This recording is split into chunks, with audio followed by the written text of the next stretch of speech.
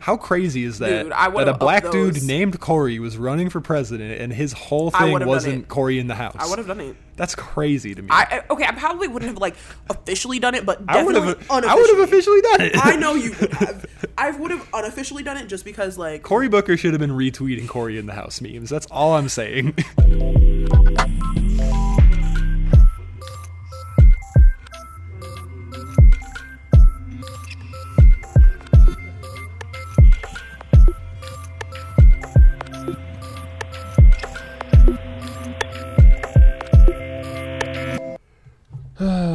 I'm just listening to how it's. you sound like the Coochie Man. Have you this heard the is Coochie Man facing song? the wrong way. Have you heard the Coochie Man song? No. Oh my gosh, I'm gonna change your life after this podcast. Did you say that? It's called the Coochie Man. Okay, so not Gucci Mane. No, not Gucci Mane. Coochie Man. I think these levels are good. Okay. So what's the song? Do you want me to play this? I will literally play you this song.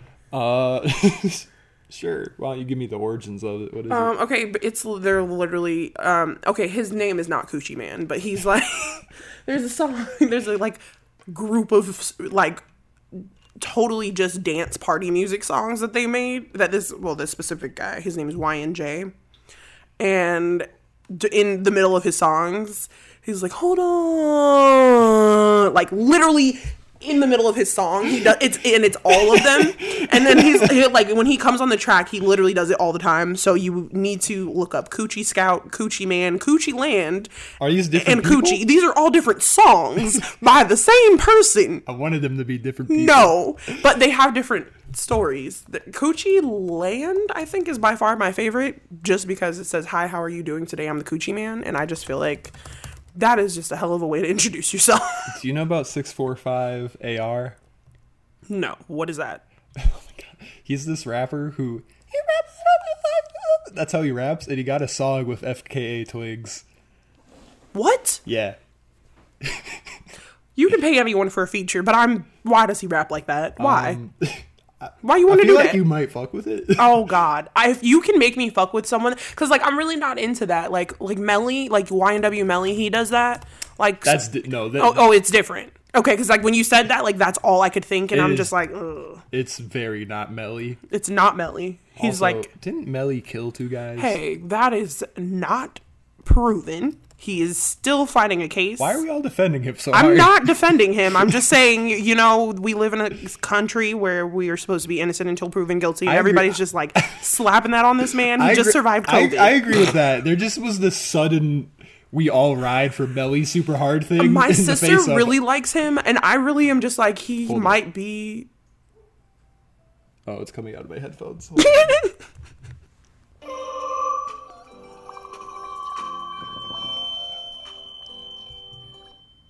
Whoa. He can't rap without feedback. Oh, that's us. That's our The feedback. podcast has playback on right now. I was like, that's our feedback. My bad. We haven't done a podcast in 3 months. I know, that's a long time. Yeah, I'm a little rusty right now. It's people. okay. I apologize. It's cool, peeps. Yeah, listen to this, man.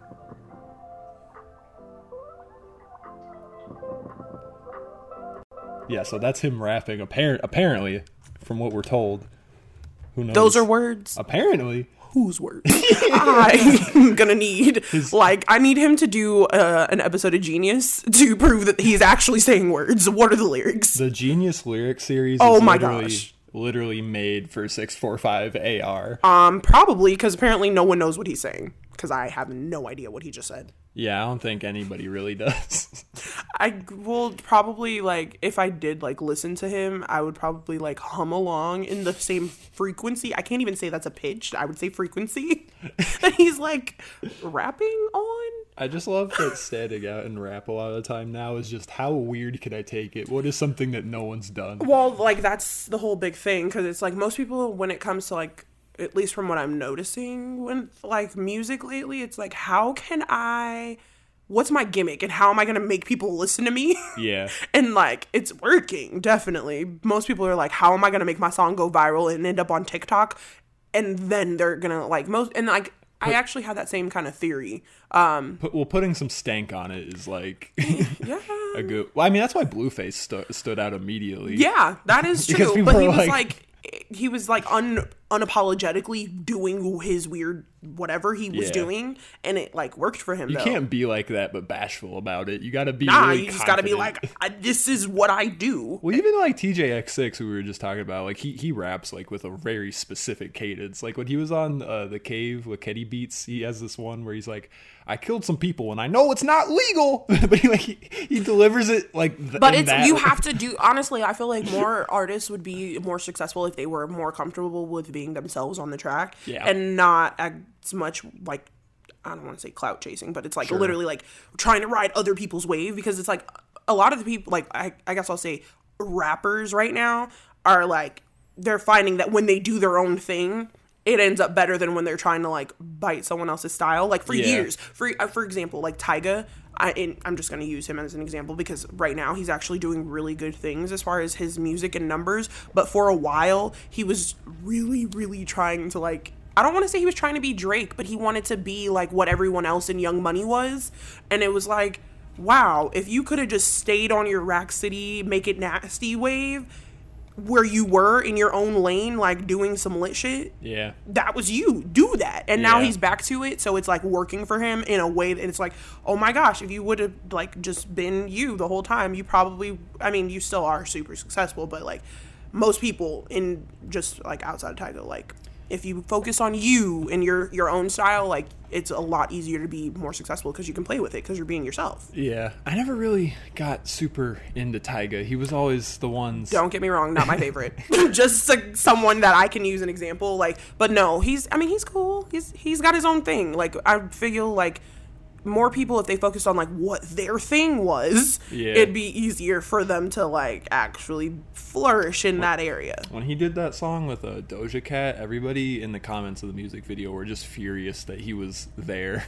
They were very upset. But now people hate Doja Cat. Yeah, well, she kind of canceled herself, which I mean that sucks, but no one tells people how to be famous, and then they get famous, and then it's like, oh, you were a person before you got famous. Right before that happened, I was literally saying I thought that she like had the capacity to become like one of the big new pop stars, because I was thinking about how in like late middle school, early high school, there was that wave of Lady Gaga, Katy Perry, Kesha, like all that going on, and I was like, oh, Doja Cat totally has the capacity to be that type of a person, but then also a rapper, you know? So I actually started listening to Doja Cat in high school. She had like an EP that had like 4 songs on it, and I loved it. And she disappeared off the face of the earth, and then she came back with Bitch I'm a Cow, or I mean she had some other shit before that, but you know, basically like when she like kind of like, I don't know why that was the thing that like blew her up, because she has an amazing voice and she's super talented, but like for me, watching her go from, she had a song called So High where she's like literally in the video, it's such a cool concept. She's like I want to say she's like Krishna, like in the video. It's super dope. Like it's an Indian themed video, and it's like crazy. Yeah, it's like super awesome. Yeah. And it's but like in the video, I'm like, oh my gosh. Back then, like in high school, I'm like, oh my gosh, she's got to be awesome because her voice is so great and people, this is a vibe. Yeah. And then like she didn't blow up. She kind of just disappeared, and then she focused more on rap. And she's a hell of a lyricist, but then it's like when it comes to the industry, it's like, if you're going to be in the media and people are going to see you, or you're going to talk and interact with your fans, you have to be conscious of certain things. And it's like, dude, you really have all of the things that you need.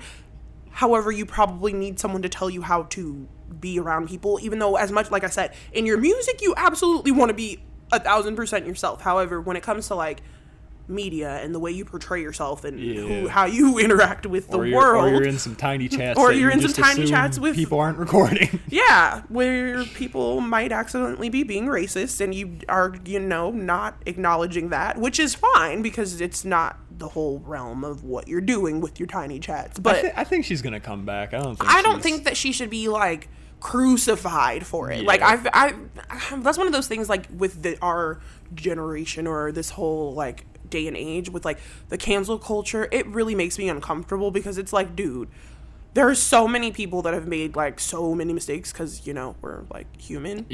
And then it's like, I mean, obviously no, you shouldn't be doing certain things, and there's obviously not a way to justify them, but then again, like, who are we to be, like, as, like, Yeah. the people to be like, we're gonna crucify and judge you? Well, it's just like in a best case scenario, if someone really fucks up, you kind of have to think like the whole where do we go from here thing. And it's like if somebody's like a rapist felon like Bill Cosby or Harvey Weinstein, like, yeah, they should probably go to jail. But then for the other people who've, you know, just maybe even monumentally so fucked up, they still gotta like live their life. And it's like in a best case scenario, wouldn't you want them to like have learned their lesson and like live a better life? See, that's that's the thing though. I'm like, that one of the things about like, that's why I feel like you shouldn't crucify people. Like, okay, yeah, definitely make it a teachable moment, but don't be like, you're never gonna work in this business again. You like damn, like, I'm sorry. I had never looked at things from that way. And like for the whole Doja Cat situation specifically, like I know like from the things, cause like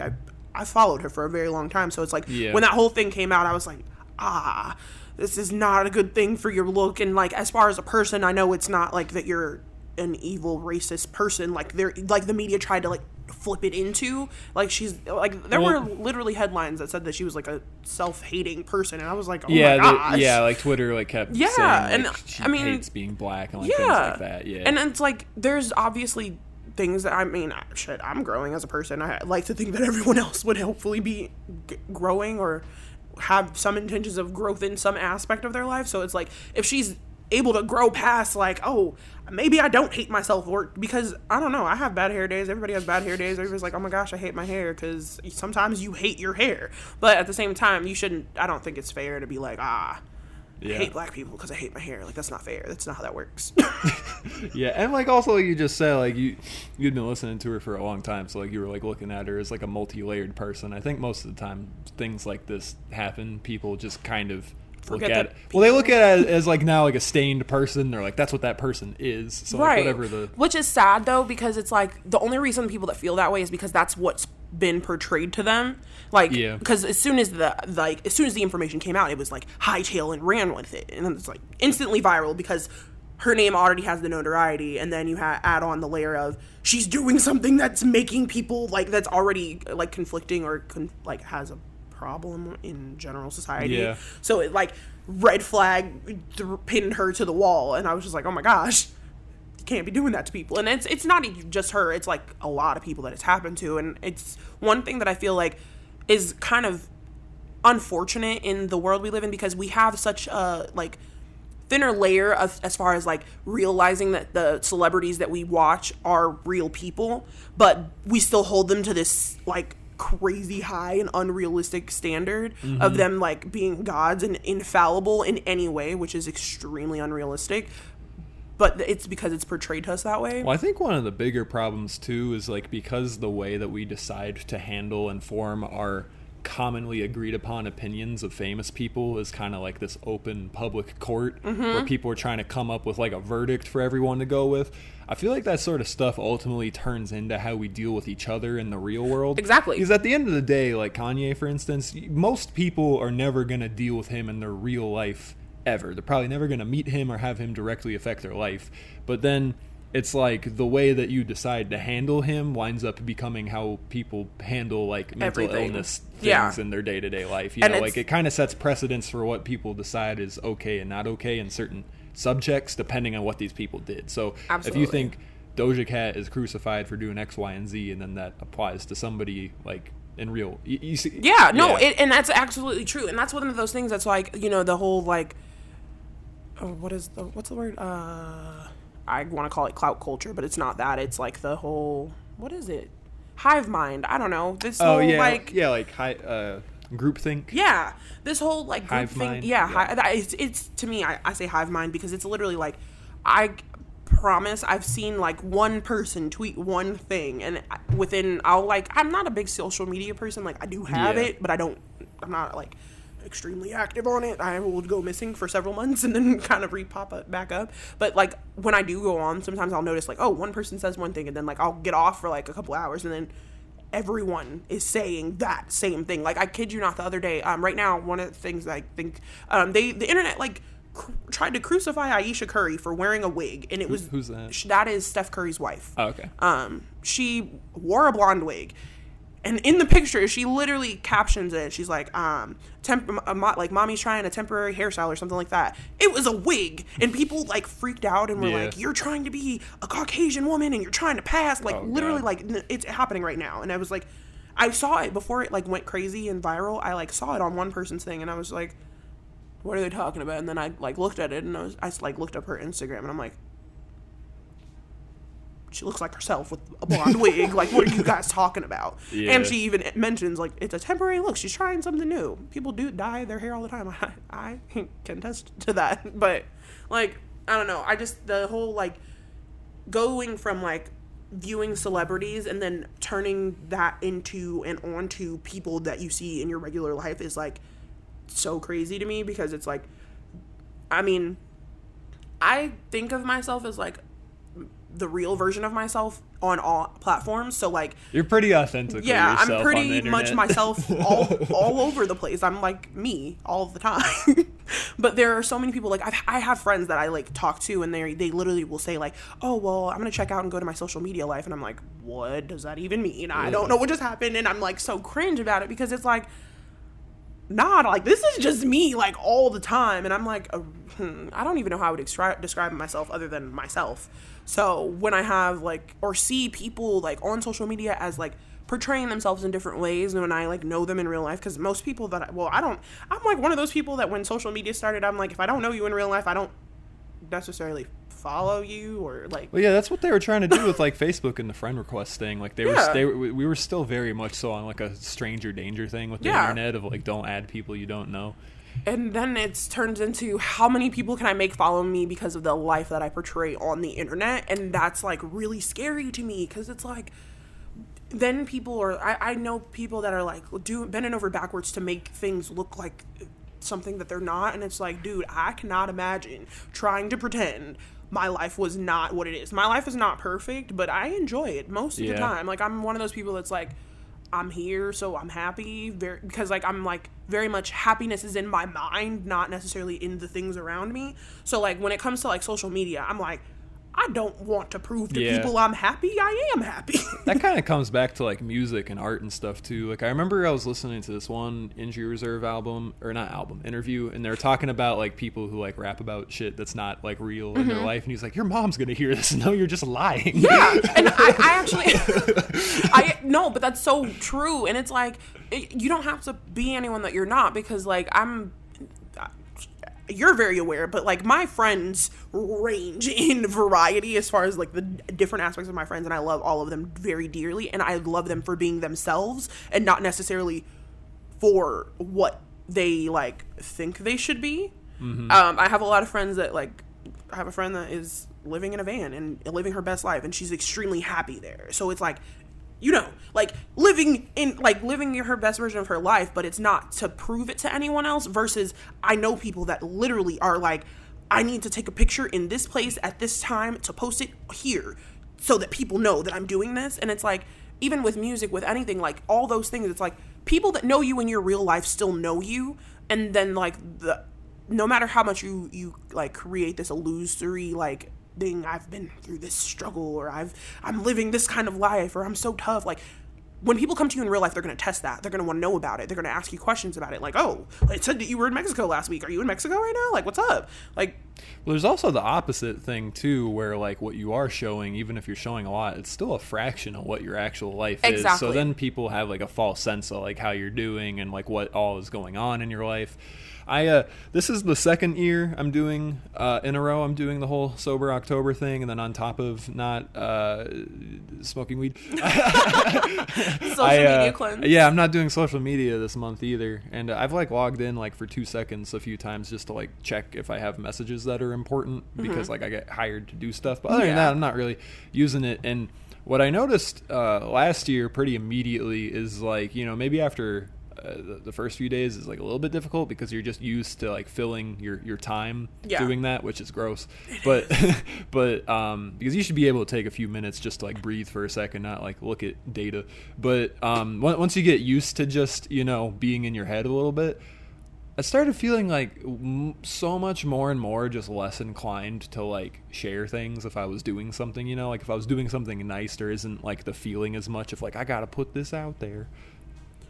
As far as like doing things for social media, I do a lot of things that I honestly wish I had taken pictures for, but I just now have like steel trapped memories. And I'm very okay with that. Oh, sorry, go ahead. No, you're good.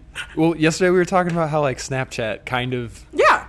Yeah, okay, so Snapchat got like just so slandered and it just eradicated because all the other apps were like, we're going to steal your technology. And they did. But like to keep it real, like Snapchat, like they pioneered the whole augmented reality thing with the filters. They were the first to do something creative with like location things, like the Snap Map, this and that.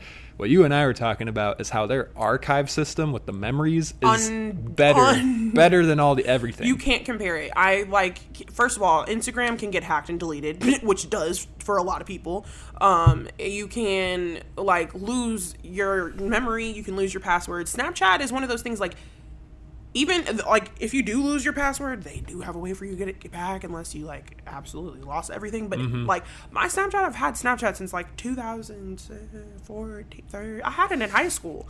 Whenever it first came, like I think Snapchat and Instagram came out when we were like juniors in high school, and I remember being like another one. Yeah, literally because I didn't get Facebook until high school because I wasn't like too. a social. I had MySpace like way back in the day, but it was literally just because I wanted to deck out my profile, and that there was nothing more to it. And then middle school was all about flexing. Yeah, well, I didn't even do that because I went to like a really small school. So like nowadays, like even Facebook, I'm like most of the people on my Facebook that are my friends or like, well, actually no, I won't. Let me not hide. You guys can't see that, but I definitely quoted that. Like, they aren't really my friends. But my friends, like, on Facebook are people that I, like, have met along the way and actually, like, check in. I'm like, oh, it's nice to see how you're doing. But I don't use... Like, there is a way to use it for, like, other things.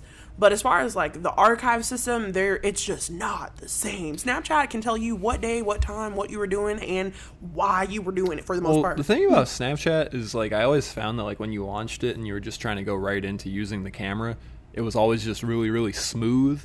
And you could hit save to memories, like, from right there. Yep. So a lot of the time, I would take photos and videos just for the sole purpose of sending it to their cloud, because I didn't have to save it onto my phone, but then I could go back to it later in like this infinite data storage service. Guys, Snapchat gives us like infinite data storage for videos and photos, basically. What is that? Dropbox. It's like Dropbox, but free for your photos and recordings of like everything. And I can't imagine like skip the cloud, even if you, because like that's like it's universal. That's the thing. That's like, oh my gosh, I'm team iPhone, I'm team Android. It's like, no, you can be team Snapchat, and then you have all your memories. Snapchat's also the reason everybody uses Bitmoji. Because oh my gosh, when they integrated, that was the best thing ever. They must feel so fucked over.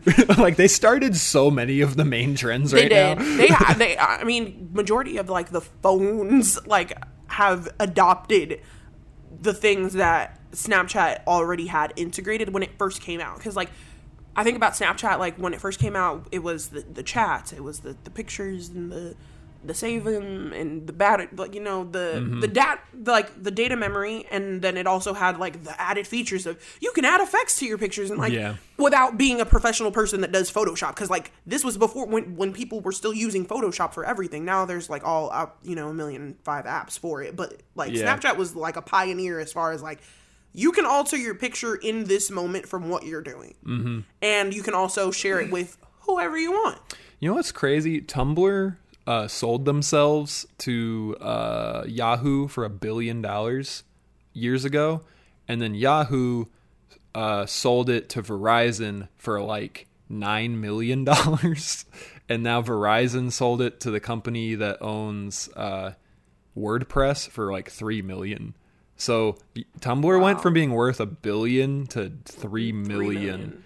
In not a lot of time. And if you go to Tumblr right now, it's identical to how it was in high school. Yeah. Like, it's not different at all. Nothing has changed. I do still have Tumblr. I didn't really use it. I used it a lot in high school, and like I made a new one recently just to kind of dick around. I barely use it, but like it's exactly the same. And sometimes people say like, "Oh, Tumblr's not as good as it used to be," or it is or the they got rid of same forum that it has always been. People always say they got rid of the porn.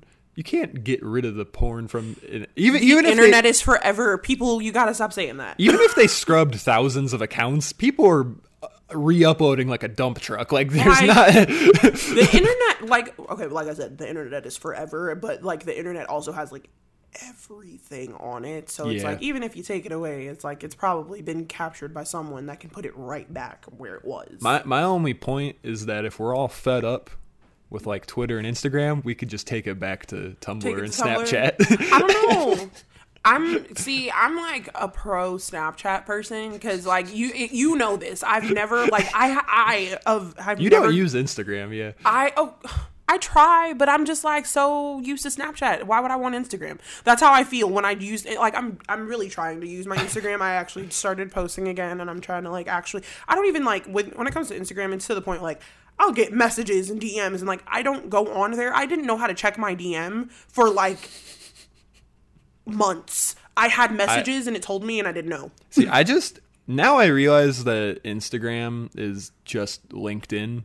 Basically, like it's just where people run their businesses and their art accounts, and like for that reason it is very, very useful for me. I like Instagram a whole lot, honestly, but at first when I found out that they were introducing stories, I got mad because I didn't even want to watch all the Snapchat stories I had to my disposal. So when I found out Instagram was getting them, I just didn't do the update for like 2 months, and then when I finally got it, I was like, there's too many things to check. See, it's kind of bad, but like I don't check people's stories. Like I do watch people, like it's weird, like because of social media I check in on people through social media, but like I'm not like one of those people that's like I'm actively viewing. As far as like Instagram though, I do agree as far as like now, because now I am working to like focus more on my tarot and like I'm thinking about using my like Instagram for my business more so.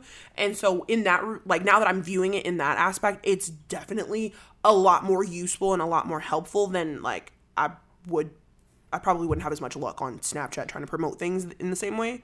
Yeah, you do tarot card readings. You were saying though, like part of you wants to like use social media for that, and then the other part of you doesn't want to hear the feedback. Well, okay, so like I'm okay, not necessarily like the feedback. Like I mean, there's always feedback. If I post it anywhere, someone can like find me personally and be like, "Hey, you suck," which that's tough.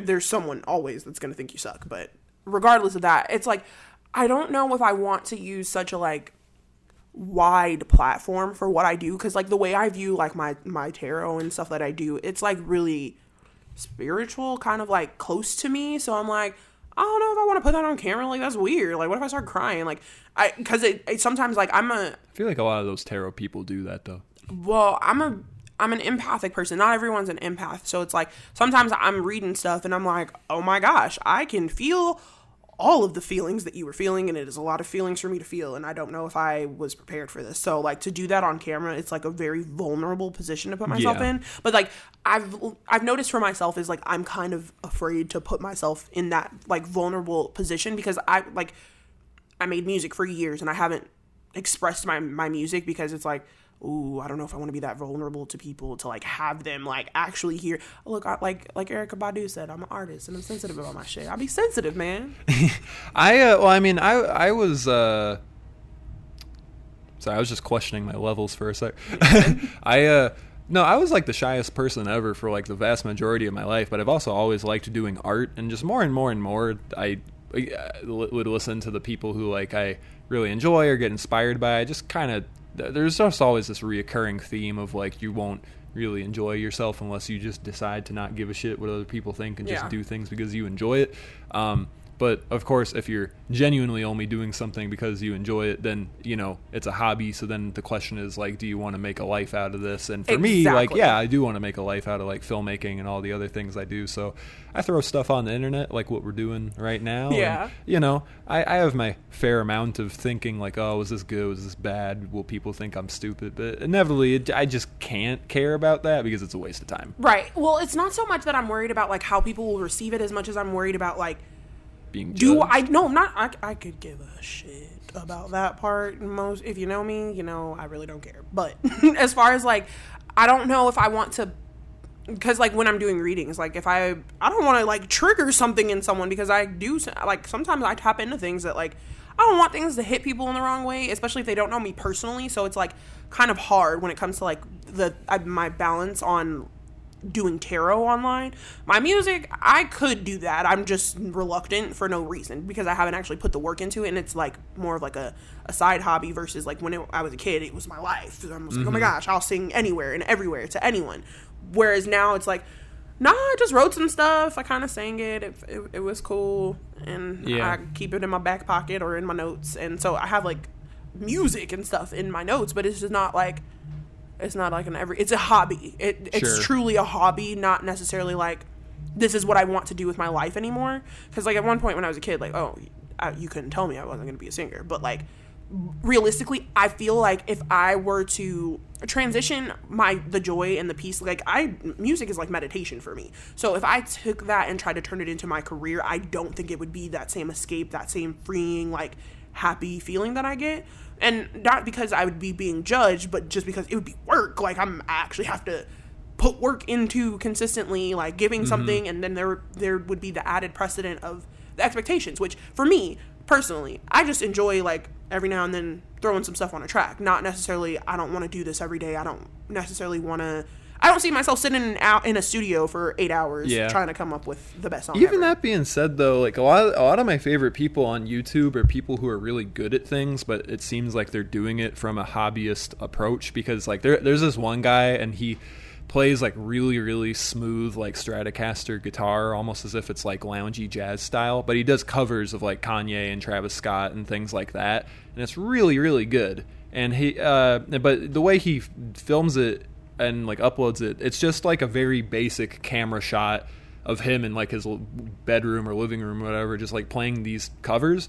But they have like millions of views, and then like he gets them on Spotify and this and that, and like, you know, for all I know, he does take it very, very seriously and tries very hard, which he probably does. But the point is like he's not like doing this crazy setup. He's just, you know, putting a camera on a tripod, hitting record, playing a song. That I would totally do. I would totally do covers if it wasn't like a big old copyright thing. But like, I don't play an instrument, so I can't switch it up enough. But like, I would totally stylistically like that would be, I would do a YouTube channel as fun. But like, I'm talking like go to the studio and taking music serious. Like, I don't know that I could.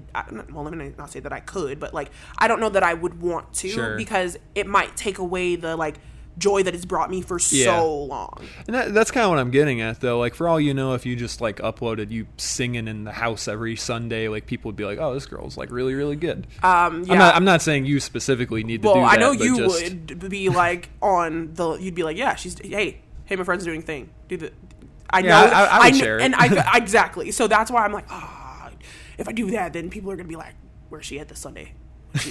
What you doing? Fuck them. If you miss a week, I've been feeling really bad about myself because this is the first podcast I've done in 3 months. Fair. But also, fuck them. Also very true. And while I am a very like big, like, you know, I don't give a fuck. I don't like setting people, like, I don't like people thinking that I give a fuck, if that makes sense. Like, I don't want to like whoever's watching or listening to this, if you made it this far, like, I love you. Thank you. Thank but you. Also, if you've been like, Zane's taken 3 months, whatever. Like, go back. But sorry. Yeah. It took so long, but yeah. You're here. You were saying you think you have like a theory on going viral or something like that? Okay. Or you just have thoughts on people who go viral? I have thoughts on it. Because, I guess I won't say I have thoughts on like the going viral aspect. Like, I do know how they're doing it. Like, some people are buying it, some people are like just super promo, and some people are just putting themselves in the position like, if you like really want to game a system, you could probably like study what people are doing and replicate it to an extent. But the problem is that's what the majority of people try to do, but like really, really poorly, and it's sad. I would rather organically like become noticed than like oh, I'm gonna do some crazy shit so people notice me, because that's Yeah. like I'm just so me that I don't even know what I would do. That like Yeah, Lil Dicky had that show come out, Dave, and Yeah. I was skeptical about it, but I checked it out, and there was this one plot line in there that I thought was pretty funny, where like he was just like, fine, let's go viral, and he wears the Jim Carrey mask outfit, like the yellow suit, and he just starts going in public and just yelling nonsense, and it just is this montage of like the millions of Vines or TikTok Vines. or whatever just going up. He's like, okay, we like as We did it. if he was just like, okay, we've tried everything, let's just go get viral real quick. I mean, honestly though, like the way that the media is working, it's working. Like people are going viral, and like from there actually starting what it is that they intend to do. So it's like, I don't know, I'm not knocking the viral people. Like, do your thing, because Yeah. it's working for them. Like I know there's a girl, she was like 18. She literally went viral for having short hair and not being able to put her hair in a ponytail. Like that is what she went viral for. And like because she turned into a meme. Sure. Because it was hilarious, but it wasn't that wasn't the initial intention. Yeah, Like, no, the goal to everything is to be a meme these days, I honestly. mean, I watched a YouTube video about a girl that turned into a meme, and she was not trying to be a meme. Well, to be a meme is kind of to be a brand in a sense. Like Andrew Yang understood that very well, of just like fully embracing how many memes were made about him. Mm-hmm. And to that point, I'm always just like, why did Cory Booker not double down on Cory in the House memes? Oh, man. How crazy is that? Dude, I that would've a black upped dude those. named Cory was running for president, and his whole I thing would've done wasn't it. Cory in the House. I would have done it. That's crazy to me. Okay, I probably wouldn't have like officially done it, but I would definitely have. I would have officially done it. I know you would have. I would have unofficially done it just because, like, Cory Booker should have been retweeting Cory in the House memes. That's all I'm saying. okay, he shouldn't have not. Okay, I'm guessing his people were like, you can't do that. Don't listen to him. Trump approved. Oh gosh, yeah. Double down on the meme. Double down. Embrace the meme. Yeah. Embrace the meme that you can be. Yeah. I don't know that I want to be a meme. That's a good way to put it. Yeah, but I you, mean, you want to have control over you want your to be memeology. a controlled meme, but You like don't- don't like so intent. If you're gonna be a meme, make yourself the meme. Don't be memed. Like Yeah. no one wants to be memed. It's like, but you are definitely down to like meme yourself. Like if you can meme yourself and you just like run like blow it up, which is what happened with the girl that like went viral. And like when I tell you that girl Yeah. like literally has monopolized on going viral off of like a mess up, like literally like her being herself and just life happening. She like has she's a million, honestly I'm sure her net worth is all upwards of $1 million, if not close. Do you ever think about like the kids who were like Vines in the past, and you're like, where are they now? Dude, Like do the you damn remember, Daniel kid, how's he doing? What's do you his- remember Lil Tay? Yeah, Lil Tay. Dude, do you know what happened to her? No. Okay, so sorry. Snapchat. I hope Terrio's doing well. He's a rapper now. Oh, sick. Yeah, he's still like the same size, but he's like Fuck it up, a bigger Terrio. version of himself because Yeah. he's grown up. But Oh. yeah, He's not the same age? nah, man, nah. But no, but okay, Lil Tay, you remember Lil Tay? Yeah. Lil Tay was wild. Yeah. I'm pretty sure you showed me Lil Tay because It's I don't remember. Like, It's possible. yeah. Anyway, Lil Tay. Apparently her parents like got into it about her and being famous and like how she was going viral, Yeah. and so she got like she can't be viral. She can't make videos like at all right now. Like can't post on social media because her parents are in court. Oh. And like fighting over like how she's gonna get to be famous. That's literally what her parents are fighting about in court. And it's like, right? But it's like, dude, that's one of those aspects of like social media. It's like, okay, it's one thing when like you're memeing yourself, but now Yeah. people are like memeing their kids and like trying to get their kids to blow up. And it's like, your kid might enjoy it at the moment, but then I think about like Britney Spears right now, and that's like. Oh, she's not good. Exactly. And it's like there are kids like right now that are being watched at that same like level as far as like social media is watching them. They now have paparazzi in their little kids. Have you seen Britney Spears on Yes, like Instagram? I'm very You see how worried she's like about- talking like a baby? She's going through a You lot. see that? Yeah. Dude, I posted her on my Snapchat because I was like actually concerned. I used to love Britney Spears as a kid, like everyone. When I think of the year 2002, I think Pepsi and Britney Spears. Britney. That was Britney's year. And NSYNC. Honestly. But it's like, I remember I was on Snapchat. I love Snapchat, guys. I really do. So I was on Snapchat and like her Snapchat popped up and I just was like, oh my gosh, it's Britney Spears. Like, what's she doing with her life today? And you were like, I was uh-oh. like, oh my gosh, is she okay? And it's like, she's probably not. And I, like, when I think about it, because like I was talking about with social media, it's like Britney was famous in a time where social media wasn't as prominent as it is. So it's like she actually had people showing up at her house to find out what she was doing in a day. And like people do that to Jake Paul even still now, but like they do, but it's like it's different. And I say that because when you go from like being like the actual full media is actually focused on you versus now it's just social media. Yeah. When you're more like familiar with the real world, like Britney was, I'm sure that is a really hard like concept, or like there's something I know that, like, I don't know, I feel like that would mess me up psychologically to go from having the level of attention and having to like worry about everyone worrying about my every move to now if I want people to know what I'm doing, I have to record myself, or I have to show people what I'm doing, or make myself relevant. And it's to the point where it's like what she once knew is no longer like the real world. Yeah, I get sad sometimes when I think about people who I was a really big fan of and they were relatively on top of the world, but just because of the long-term marketability of what they do, like the latter half of their life will be kind of mundane. Like, for instance, the band Passion Pit. Like, Passion Pit was like my third favorite musician in high school. I still love them a lot. That dude's probably like in his 40s or so, and in theory he could just do some breakout album that's crazy the way Arctic Monkeys kind of did later in their career, but like more likely than not, it's like Passion Pit might just not be a thing for the rest of his life. So then it's like these people that have experienced like ultimate stardom, success, touring around, people loving them. Like it seems kind of scary being a level of artist where you get used to like the highest a high you could get, besides like going to like Kanye lengths, and then living like the second half of your life. We've had that conversation of like when I remember like a long time ago you were like, would you ever do music serious? And I was like, I don't know, because I'm really scared of being famous. Like I really mean that, because I cannot, like, that would fuck my head up. Like, you have to go from, like, literally everyone being concerned and worried and focused about your level of success and, like, the maintenance of it. And then the transition to, what if I don't want to continue doing this? Or what if it doesn't continue, like, people don't continue to care? Which, most of the time, people don't continue to care because it's a phase. I think that's why you just really genuinely have to do things for yourself and just not really care about comments or perception or this or that. Because it's like, in theory, you can be like a Lady Gaga type, but then also be completely out of the loop of what people say about you. Like Joe Rogan is like a perfect example. Like he's like the biggest media conglomerate in existence, but he also like doesn't really pay attention to comments or anything, and he literally just does things because he wants to do them. And that seems like Kanye and Donald Trump both are two people who are like at the height of what they wanted to do, but they also are way too aware of what people think of them. Exactly. And like Kanye seems sadly beholden to what people think of him, and it's so unfortunate. It's so unfortunate. And Kanye is like, I have a soft spot in my heart for Kanye because I have so much respect for his artistry. Like,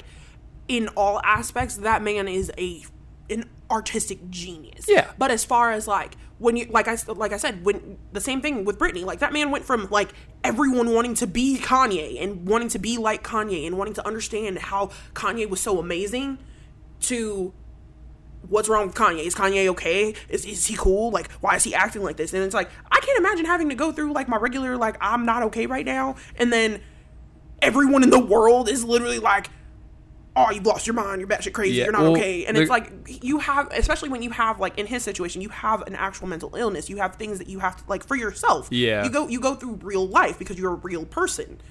Yeah, I want to backtrack really quick. What I was saying about Trump, fuck Trump, and he should know what people say about him. He's honestly a bad example. My only point is that he is a person where it's very obvious that he's reading the comments and he knows the memes about himself while other people don't. Like, I don't think Bernie knows the Bernie memes. Absolutely But not. back to Kanye. That's another Yeah, tangent. fuck Trump should know. But He back should. to Kanye. So with Kanye, the fucked up part with him is like, we'll talk about the mental illness thing next, but in terms of people just criticizing his art and thinking he lost it, that started during the Yeezus era, and Yeezus is like aging so beautifully. It's Like funny. that album is a lot of people's favorite Kanye album now, and like for me it's like maybe even like top 3, top 2.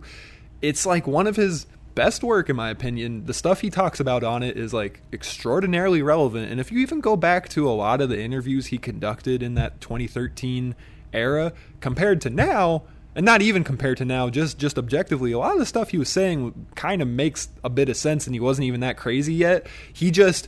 People just so are. I don't think Kanye's crazy. That's what I want to say. Well, like, yeah, no, I don't think he- like the way that he's perceived. I can wholeheartedly understand why people have just taken the fact that he's crazy and run with it. Yeah, but no, I very much believe that first of all, like I said, he's an artist. He's very much in tune to like the things that are going on around him, and the way that he views the world is a lot different than I'm sure other people do. Yeah, And well, because of that, like when he says things like he was saying on Yeezus, and people are like viewing it out of context, and like even when he did interviews about it, people were like, "So are you saying we're slaves?" Like, no. Yeah, and he's like kind of, but not really. well, the other thing is like art has always been a thing where you can do like metaphorical representations of things. It's just with rap, because you're saying something as your name, people take it really literally, but it's like you technically should be able to do a think piece track about how like we're slaves to consumerism and Apple products and like luxury brands, and that's what the song New Slaves was. It is. But people were like, oh, so you're saying this is exactly. You're saying we're enslaved? Is that what you're saying? You're saying we gave our freedom up? and then when it came to I Am a God, like also like just a fun song, Right. But then also people just hated the idea. People are like really finger waggy about pretentiousness, especially with rap, and like that's like there's a whole myriad of reasons of what goes into that. Yeah. And yeah, he got into the thick of it with that album alone, and like looking back, I'm like, he was pretty rational back then compared to now. But okay, so that's where I'm like, okay, that's where it goes from like you're a normal person and you're just portraying and giving, just putting your art out there. Yeah. Whereas like now his art has literally made him crazy, because he was like, I really believe, like, it's funny that you bring up that point, because Yeezus, he was at a very good point. He was still very much in tune with himself. He was hot off of the tails of his like most popular Right. album too. Right, like, well, he was just, Kanye was riding a fucking cloud for years, because he was just in, I want to say like he had been so removed from the views that other people had. Well, after the Taylor Swift thing happened, there was like a little bit of a fallout, but then he gave us Twisted Fantasy and he made up for it, and then he made like Watch a Throne and Cruel Summer and Yeezus in this just trifecta period, and like people were like, he was riding a wave When at that time. Kanye wasn't trying to prove to people anything, he was at his best. But I don't want to blame his wife, but Yeah. I feel like when he became more so in the media, as far as like the media connection, people know who he's married to, people know who his kids are, what his kids are doing. Like Yeah. It's almost a Greek tragedy that he fell in love with Kim Kardashian. It is. Because it's like, not only do I believe that he loves her, but on paper, that's like the worst person in the world, or worst he could have married into. Right. In terms of just the family, because he's like the antithesis of like TMZ culture, and then he married into the hive of literally TMZ went culture. From not having to be worried about, I mean, people obviously still followed him and wanted to know what he was doing, but he was able to maintain a certain level of like secrecy and anonymity as far as like his day-to-day life. But then he went to being married to Kim Kardashian, and it's like, oh my god, everybody wants to know what underwear she's wearing today, not even just like what clothes her, like it's that deep. And I can't imagine wanting to like be from his standpoint, like I'm sure he comes from a place of like, I just want to protect my family and I want my family to be okay, which at this point has probably made him go crazy, because there's not much he can do, because his family is so open and available to the public. The way I look at it is the implications of being deeply mentally ill and a billionaire alone are really high implications, but then throw in on top of that, you're legitimately good at what you do to an influential level, those three things combined is really fucking dangerous, because if you were just a billionaire and you didn't have like an ounce of talent, you're surrounded by yes men. Yep. If you're as influential and creative as he is, if you get delusions of grandeur, they're not even really delusions, because you actually are. They can become your reality. Because you actually are really good at everything you do. And then if your whole ethos is based around doing things that people say you can't, if you get it in your mentally ill mind that you should be president, you're gonna and now you're surrounded by yes men who probably aren't making sure that you get the medical treatment you need, and you get all this inside thoughts of like why you think you should do it, like that combination is really fucked up. It is. It's a very toxic cycle. I feel like a lot of people, especially in modern society, are surrounded by people, especially because of social media. And it's ironic because social media, you're typically friends with people that agree with or have the same viewpoints as you, unless you know them in real life or they're family members. Yeah. Therefore, like, when it comes to you surrounding and the things that you receive as far as, like, information, this goes for everyone, because, like, every aspect of life, if you're on social media, you're seeing stuff that is either someone else's opinion or an opinion, period. Therefore, it's going to impact what you think. But if you're, like you said, in the position of Kanye, and you're only surrounding yourself with people that agree with the things that you say, that becomes the lay of the land. He's literally building a commune, basically. He is. Yeah. So he's it's like building a religion. This man has the capacity to be like. That's what people don't understand. And it's like Cardi B, sorry, just random, but Cardi B made a statement about, like, when she was coming up, about how she's not here to be an idol or to be, you know, like, looked up to. She's just here to make her music, and she makes what sells. She herself has actually acknowledged that she wouldn't let her daughter listen to her music because it's not for her daughter. It's for whatever. She makes strip club music, and because she was a stripper, and that's what she makes, and that's what sells, and that's what she's branded with. But it's like, when you have that influence, like, she's struggled. One of the things that, like, many celebrities that become extremely prominent very quickly, that they struggle with, is like, how do I get people to understand that I am still a human being and I'm still growing, and I might have ideas, but when they're surrounded by people that are like, oh, you're right about everything. Like, Kanye lost his mom. He lost the only person that's probably ever going to really keep it real with him, as far as, like, nigga, you're tripping. Like, dude, you can't do that. Dude, you can't do that. Yeah, and like, when you have a track record of being, like, so right about so many things in terms of just, like, music and doing and going against the grain, now you're like, okay, people are telling me I'm crazy, but I don't know. I have a good history of proving people wrong. And we're like, this isn't the one. This is really not the one you're going to be right about. You're not, but it's like, when you reach that level, you're no longer on the same, like, plane as everyone else. So you can't even, it's hard to distinguish what's reality versus, like, what's I'm so glad that he has, like, Dave Chappelle as a friend to. I'm honestly even glad he has Justin Bieber. Like, Justin Bieber went to Wyoming and was like, "Yo, dude." Oh, did he? Yeah. I've been, like, meaning to talk about Justin too. Yeah, like, everything we're talking about in terms of, like, just being in the limelight from an early age. Like, Justin Bieber could have so easily become a Britney Spears situation. He was on the line. He did. We're lucky he just egged some houses and got, like, some, like, tickets. You know, like. Because and that's one of those things that I think about when it comes to a lot of celebrities. Like, even, okay, for example, Usher. Usher was huge at, like, 15 for when I think Usher, I think backflips. I'm crying. That's hilarious. Well, you know, people forget that he does backflips. They, like, out here trying to compare him to Chris Brown and said that he do dance off and all that. And when I said backflips, I thought Chris Brown. Oh my gosh, I'm so done. I'm sorry, go ahead. Okay, but no, it's like, when it comes to, like, those people that have been in the limelight for so long, people are, like, waiting for, like, what are you gonna do next? Are you gonna do something? Are you doing it? Is this what you're doing? You know who fights against that really, really well? I mean, this actually isn't who I was going to say. It's stating the obvious, Childish Gambino and Frank Ocean. But in terms of people who are, like, really, really, like, limelight figures, Rihanna. Facts. Rihanna doesn't give a fuck. She's going to do what she wants when she wants to, and that's that. I've been obsessed with her for since I found out she existed. Like, for real, bought her first album and was like, you are going to be amazing. I would like to say I slept on Rihanna for a long time because of just how like anti-pop music and hipstery I was in like middle school and stuff. But like very right. The Anti album though, like, is so good, and it's been like sometimes people are like, it's been 3 years. I'm like, that sounds like a reasonable amount of time to like have some life experiences and make like a good body of work. 3 years, and she's been like killing shit. She started her own like corporation. Like Fenty Beauty is on another level. Mm-hmm. Well, actually, that's how you know it's on another level. She has Fenty Beauty, Savage X Fenty, and then she has her actual, like, couture line of Fendi. Yeah. And then she has, aside from that, she's, what is it? I can't think of what it's called. Oh my gosh, why? She's an ambassador. She's an ambassador for Barbados. What? Like the country? What? Yes! Like, huh?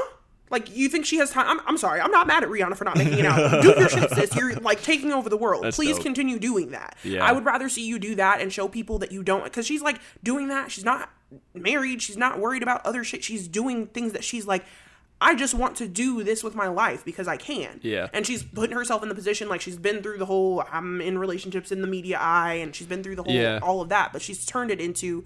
This is what I'm doing now. And there's even some people where like their art suffers because of their relationship with like fame and stuff, like Chance, for instance. But then at least he's still living like a really fulfilling other life. Like he gives back to the community like a lot. He like helps the youth a lot. He is like very indebted to Chicago in ways that Kanye like doesn't seem to be as much. You know, like like back like a year ago he was like, I'm gonna move here and never leave. Then he left immediately. See, it's complicated. I can understand why, like, from my standpoint, because I've been in those areas. Like, I grew up in Indianapolis. Like, and I'm not even trying to put that on Kanye. My only point is, like, there's people like Chance who, like, really, really do a lot, even if their, like, last album isn't so great. But it's just sad that Kanye does seem to still just care so much about what people think, because if he didn't, he would be...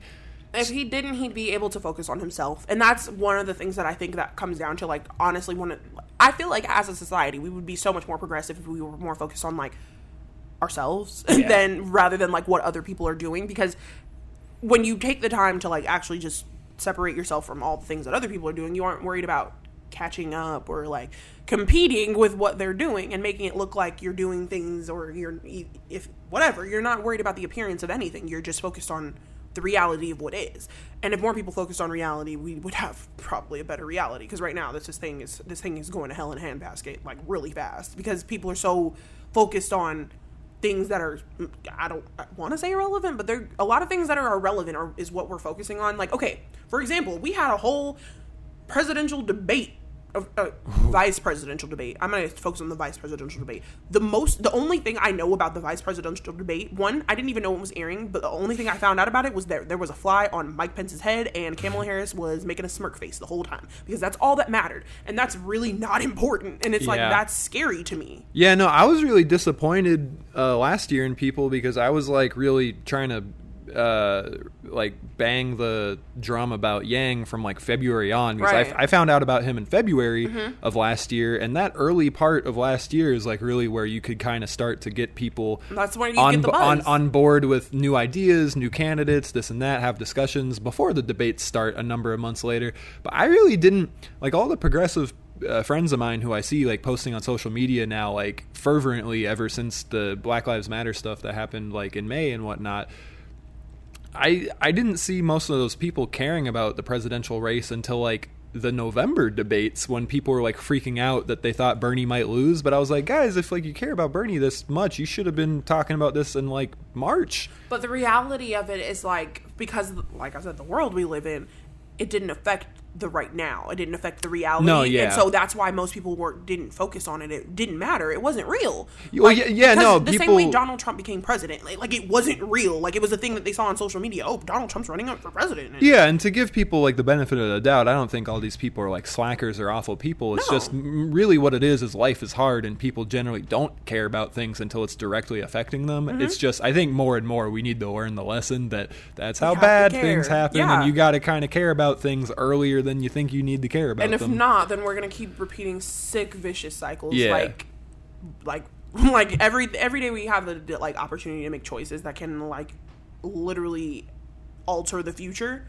So it's like, if more people would have cared about the election or thought to care about the fact that we are going to have to decide on a new leader of the free world, even though I don't know if we're, like, at that time, then we would be having a totally different conversation as far as, like, what's happening. But it's like, it's sad and unfortunate. Like, right now, I really feel like I've been having, like, a lot of Twilight Zone moments and, like, deja vu when it comes to the election. It's like, I feel like everything that Donald Trump is doing, he's, like, already told us he's going to do in advance, and then we're, like, still surprised when he does it.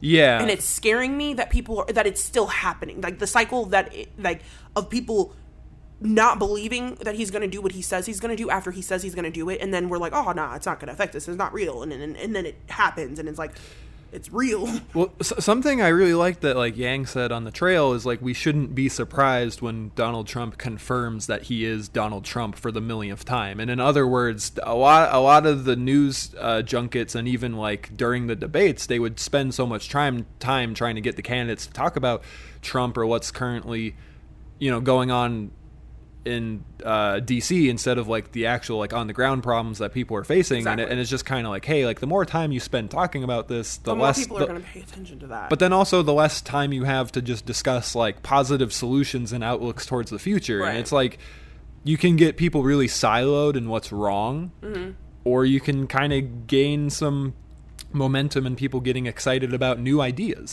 And that's why and that's what we it comes should back to with, as far as, like, if we were more so in reality, it'd be so much easier to be progressive than, like, to worry about how we're going to fix a problem that once it's already happened, as we've done with multiple situations that have happened within this year alone. Like, generally, there's so many things that could have been avoided, but because we were so focused on the, like, altered reality and the media and the way that it appeared, that we didn't actually proactively interrupt or do something to make sure it didn't happen. And as far as, like, going forward, I would like to hope that we aren't looking to repeat the same vicious cycles. So it's like, the importance as far as, like, the things that we're conscious of now, we have to remain conscious of, but we also have to remain focused on, like, the changes as far as, like, if you know you want to change something, like, you can't just, like, I want to change that and then, like, not care for, like, 3 months and then come back to it, because the problem will still be there, and more than likely it will have festered and grown into something. Well, see, like, most of the candidates wound up going on The Breakfast Club last year, and I remember when Buttigieg was on The Breakfast Club, Charlemagne asked all of them specifically, like, what's your plan to help Black Americans? I remember Buttigieg said, like, we're going to have to talk about this, and we're going to have conversations about that. And he was just describing, like, different inequities. And because people say the buzzwords, like, he's saying, like, oh, you're acknowledging that that's real, you're acknowledging that's real, people go, yes, that's a good answer. But it's like, no, like, bitch, we need what is the actual answer to the question? What's your standpoint? How do you view? What do you look at? What does it mean to you? How does it impact you? How do you plan on making changes? Those are the things that people don't actually take into consideration. And it's like, honestly, when I do try to watch, I can't watch the debates because I get so frustrated, because I'm like, I don't know that you're asking the right questions of these people, because they already are so I'll say subconsciously removed from society, because it's weird. Politicians are people, but they're not people because they haven't been in the real world, because they've been politicking. Yeah. And it's like, what are we doing telling these people, like, and that's the thing, like, we're not even telling them what we want anymore. It's just like, yeah, you're the one. And it's like, you're the one for what? Like, what are we expecting these people to do after we put them in office? Because most of the time we haven't even asked them, like, what do you want to do in office? It's like, these things are wrong. That's great. Yeah, no, then what? We're, like, patting people on the back for just even acknowledging problems. And that's, like, what a lot of the social media activism is too, is just throwing, like, atrocities on their stories and being like, okay, I participated today. And I'm just kind of like the things I mostly post about are, like, getting people to be aware of universal basic income, and, like, right now, like, data rights and privacy rights and things like that, because we could talk infinitely about what's so fucked up about the social media companies and how our data is being sold, and how, like, that's gonna turn into, like, a fucking multi-country apocalypse later if we don't get some good legislation around artificial intelligence standards and data standards, and how all of our information is being used. We gotta get a lid on that before it even gets booming. But, like, Los Angeles right now, you can vote yes on Prop 204, and that's, like, supposed to, like, further the advancements of data as, like, a human right in California, and then in turn, like, maybe some other states will follow suit. And it's like, I just try to, like, post about specific things, you know. I wish more people would focus on the matters rather than the people, because realistically, if you can organize your thoughts on and actually have a standpoint and a position on the things that matter, then it's easy to dictate and delegate where you would like to, I guess, put your loyalty or your faith in as far as a politician that's going to make it happen. Prop 207 in Arizona. That's a good one. Yeah, the legal weed bill. Definitely, yes. So, dude, when we see, like, in Arizona, we voted on legal weed the last election, and there's so many fucking ASU kids here. I thought it was going to be a slam dunk, and we fumbled that bag so hard. So this is the thing that I, like, took into consideration with us not getting it the last time. A good portion, as even though we do have, like, a vast majority of people in ASU, like, as far as, like, within our generation, not all of them are registered to vote here.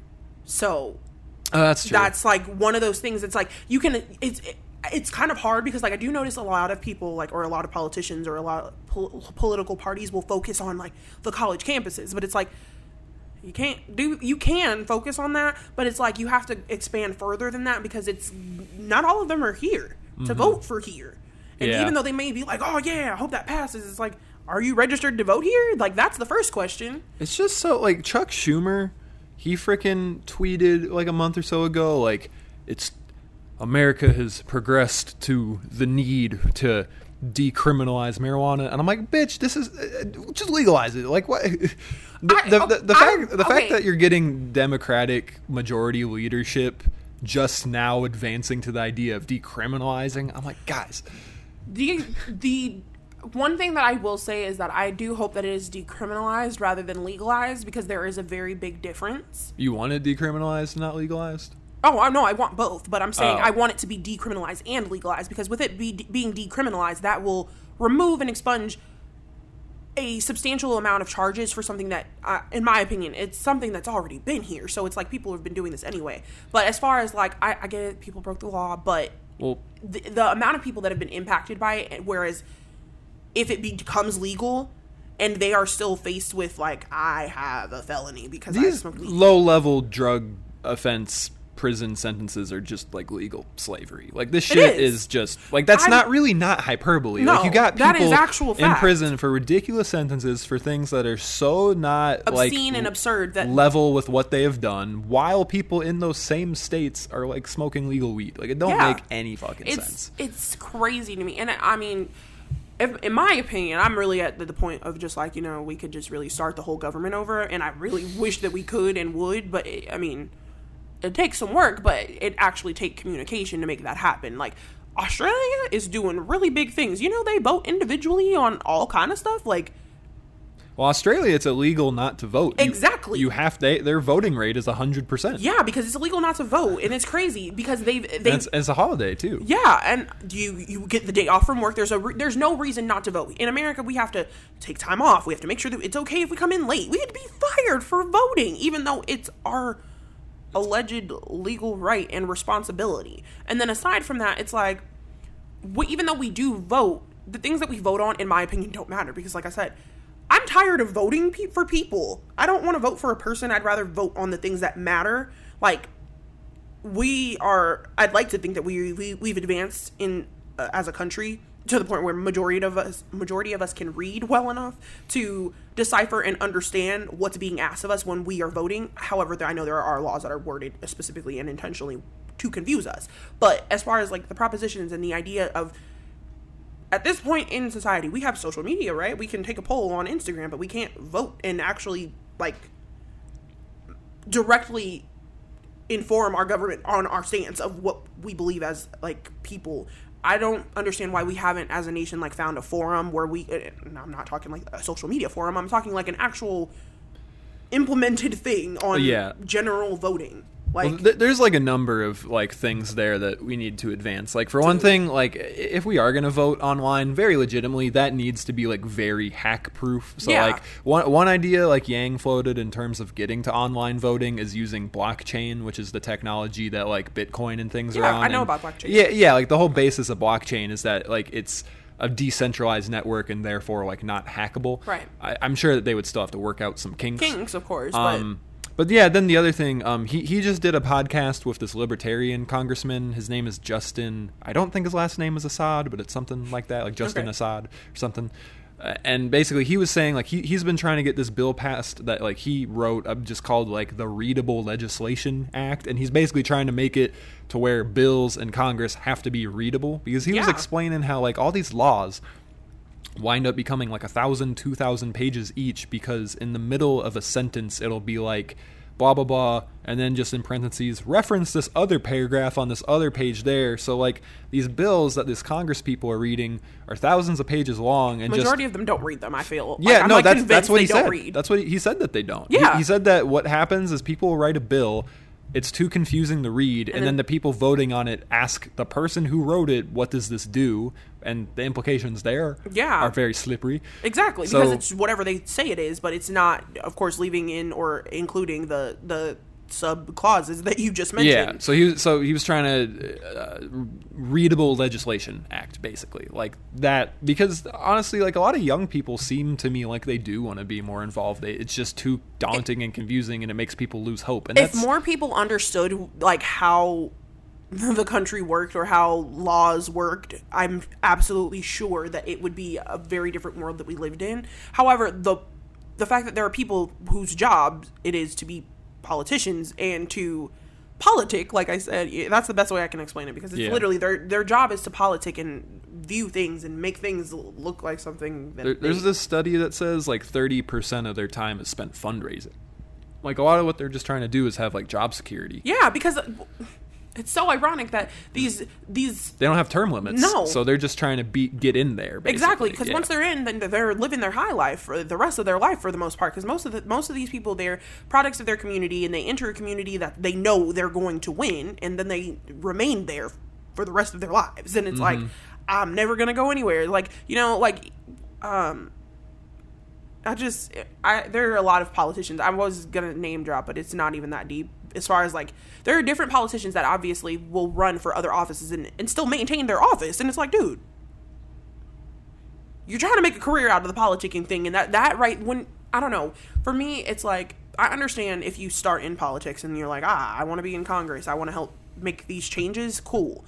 However, when it turns into, I want to be a member of Congress, and now I want to be the president because I want to get more power, that makes me really uncomfortable. Like, and that's what a lot of people do. Well, even like Nancy Pelosi right now, like she keeps not accepting the stimulus bills, and it's like, even if these like Republicans are offering like non-perfect stimulus bills, it's like, bro, get direct money to the people. We're in like a depression right now. Like, just accept, like, dude, like Trump and them are literally like offering a $2 trillion stimulus. It's like, just fucking take it, dude. Yeah, but it's like, it's so, everyone's caught up in the show. I really am just so convinced that everyone, it's not even just like day-to-day people or celebrities, it's like everyone is so convinced that the media is watching, and the media is going to be aware, or have, everyone's so conscious of what the media is going to say, or that the fact that the media can say anything, that no one's doing anything. I feel like for a long time, a lot of people just haven't done anything. Yeah, this congressman was saying how like a lot of other people in Congress essentially do act as if they're celebrities, and he was saying how like the reason there has not been any like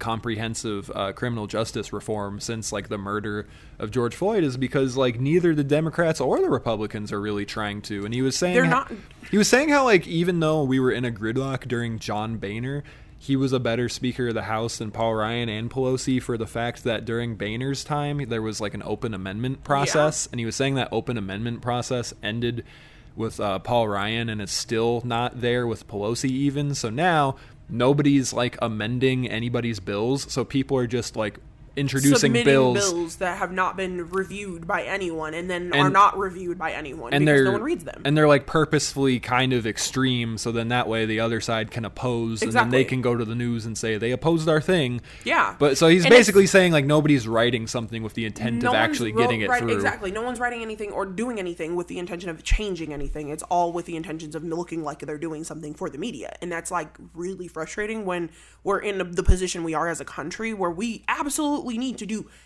anything to move forward. Like, we're in such a stagnant place as far as like our economy, or as far as our education system, as far as our criminal justice reform system, our legal system, our judicial system. Our whole fucking government is just backwards as hell, and we're not doing anything to help our people. And it's the responsibility of the people to do something for the people, but we're putting that faith into people that have no intentions or no association with reality. I have not lost hope, though, because I think I'm not hopeless. No, I think that that's like a foolish way to go, because it's like the second you kind of just submit, I feel like if I give up or lose faith, it gets 10 times worse. Well, they won, because it's like, dude, then I'm one of the people that's doing nothing to make anything happen, and that's exactly what they want, because there's so many. I feel like for generations past, that's what's been happening. People are like, well, they're not doing anything anyway, so I'm just not going to vote. Or they're not doing anything anyway, so I'm not going to make any noise about it. But I don't know. I'm really good at being annoying, and I'm really ready to get on people's nerves about shit. I see a lot of people get really hopeless on like social media, and I think it's because they're just so fed up with the ridiculousness of what they found themselves in as a new adult that they forget that they're part of the larger tapestry of time that's been dealing with these same problems, but worse versions of them. You know, in the past, like I see people saying, like, people are like Democrats or progressives being like, I'm not voting for Joe Biden because he's not good enough, and this sort of shit, or like, you're a racist if you vote for Joe Biden. I'm like, bro, just go with the guy. He's not like, you gotta. I mean, but it's like, I as much as I understand where it's like, yeah, just go with the guy. It's also like, I also feel that like hindsight feeling of like, dude, this is not the guy. Like, because it's like, like I know. But it's like, we know, but it's like, we have to get to the point where it's like, it's not the guy because we didn't pick the guy. Like, we didn't pick the guy. We didn't pick anyone. We didn't pick Trump. We didn't pick anyone. Like, we are literally just letting things happen, because it's like the people that are doing and are voting, I won't say that they're all consciously voting. They're just like, I'm going to do a thing today, and I'm submitting it. Older people kicked young people's ass last election in terms of voter turnout. Because, like I said, I'm so convinced, because of our generation, especially like when I think back to what we were doing during that time period, the election didn't seem like a real thing when Donald Trump entered. And I remember having conversations like, is he serious? Well, see, what a lot of people don't remember is he ran the election prior to that one when Obama was running. Yes. He just dropped out really early. But he was like running at the same time Herman Cain was. Yeah, he was. They were competing against each other. So when Trump ran last time, I was like, guys, this is serious. He's done this before. He ran in the 80s, too. He's said that he was going to be president before. He's literally acknowledged. Like, he's done interviews about this. He said that he's wanted to do this. He ran in the 80s. He felt like he had something that he could do for America. And, I mean, anyway, I don't know. Like, I have so many, like, thoughts as far as, like, the government and the way that we do voting, as far as, like, we gotta do it, but I feel like we gotta get better at it. And I mean, in the sense of, because, like I said, it's every aspect. It's not just the election. It's like, it's the government. It's the judicial system. It's the legal system. It's the, like, education system. It's all connected, because if more people were educated about the ways that the government actually impact and can be impacted by the individual person, rather than just, this is what the government did once. And most times that's what we learn in school. It's like, right, this is what happened when the government did this, and this is what happened when this person was in charge, and this is what happened when this was going on, and this is what we did about that, and that's how things looked. But we don't really talk about, this is why this happened, and this is this is what this person did, and how they got people to vote for them, and like, what they... In other words, you're saying, like, we kind of look at history as, like, all these landmark moments instead of, like, the psychology behind, like, what was going on in a historical context and how and why things happened. And I feel like that is extremely important, especially because they talk about, like, in Germany, they changed history to make sure that people never forgot certain things that happened in their country. Yeah. There's certain things that in our country we just keep letting happen, and we're like not acknowledging, and we aren't addressing in school or in the real world. And people deny that things are happening because they look at the landmark progress marks. Exactly. Because a lot of time people who are like denying like modern racism, they'll be like, well, we got rid of Jim Crow, we like got rid of slavery, we created these opportunities, so they're looking at it as like a checklist instead of like a ever moving instead of the thing. actual picture. And it's like, because it's easy, okay, like you said, a checklist. They're looking at it as an outline of like, we had to do these things in order to not be racist anymore. And it's like, no, like, you just got to not be racist to not be racist anymore. We look at like ideological debate in America like a ping pong match where it's like, okay, this is going to be on TV for 60 minutes, so as long as I keep hitting back with something to say, like I've won that round. I feel like right now when they have presidential debates, like the way that I envision them, it's kind of like your mama jokes, like. Yeah, no, I mean, literally. No, like that's basically what we're doing on a live stream for the entire world to watch, and it's kind of sad because now the world is laughing at us, and I would laugh. I'm laughing at us. I'm actually crying on the inside because this is really what we are allowing to happen in our country, and we kind of have to take a little more control. Well, see, Joe Rogan had on Bernie Sanders, Yang, and Tulsi Gabbard. He had on Tulsi like 3 times, and all of those discussions are like really productive and long, and they were really able to get into like the intricacies of what they were running on. And a lot of people were saying like, oh, Joe, like you should like moderate a debate and have these people in together. And like I thought like, yeah, sure, why not? Like why not have a long form debate format just away from Fox News and CNN and shit holding these things? It turns out it's illegal for presidential candidates to like do media appearances where they're both on stage or on screen together at the same time. So in other words, Bernie literally can't do a media performance alongside Andrew Yang because of like what I don't know if it's the DNC rules or just the White House rules. I don't know how that works. Point is though, literally would have been illegal. So the only time they're even allowed to do a function together is those like CNN debates. Okay, here's what I want to know. Why is that not public knowledge? Like, why don't people like now like, it is. Yeah, hey, you guys are in the loop. But it's like, no, like seriously, like there are so many things that's the stuff I'm talking about. Like that's what we should be learning in government. That's what we should be learning in like school as far as like what happens, what the rules are, and how, like, I know the laws. By the time I was in high school, I knew what the law, don't shoot people. Cool, got it. But I do have the right to bear arms. Cool, I like that too. But as far as, like, as far as, like, the institution that we've established as far as educating and establishing our, like, youth to prepare them to advance the country, in the past, I feel like there were way more... The way that the country was set up, or the way that the country thought, it was way more progressive in the sense of we want to do things to make sure that the next generation's going to be okay. Yeah. And at some point we've gotten away from that, and we stopped informing people about the things that they can do and more so about what's already happened. Like, we don't talk about taxes or how we came to so much in taxes or like why things are the way they are, but we do talk about the Boston Tea Party. Like what the relevance. There comes a point where, like, obviously it's important to know the history, but there's also importance in knowing the like detail behind the things that go into it. So it, like, I would have preferred to learn in government, hey, these are the things that go, like, this is what these parties have done, yes, but this is how you, as a person, in joining society, will be able to impact, or what you need to look out for. This is how you, and not necessarily, I'm not saying, like, we in school need people to tell you how to think, but I definitely think that it would be important and make people feel more powerful. Yeah.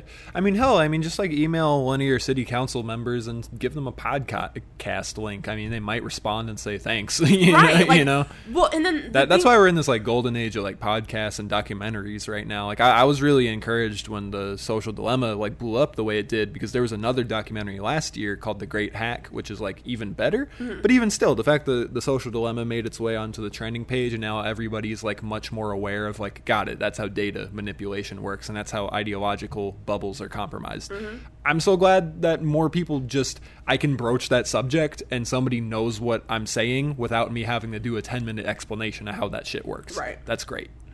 it's nice to be able to reference. And so this is where, like, it comes into play that social media is super useful, and I'm, like, a super big advocate of it. And, like, we have that level of transparency where most of our politicians do have social media. I would rather people tweet it at their politicians than they tweet the way that they tweet at celebrities wanting them to retweet them. Like, tweet at your local congressman and your Senate and let them know, hey, this is what we need to change. Like, this is what we want to do. This is how we are looking at it, and these are the things that are affecting the actual people in our community.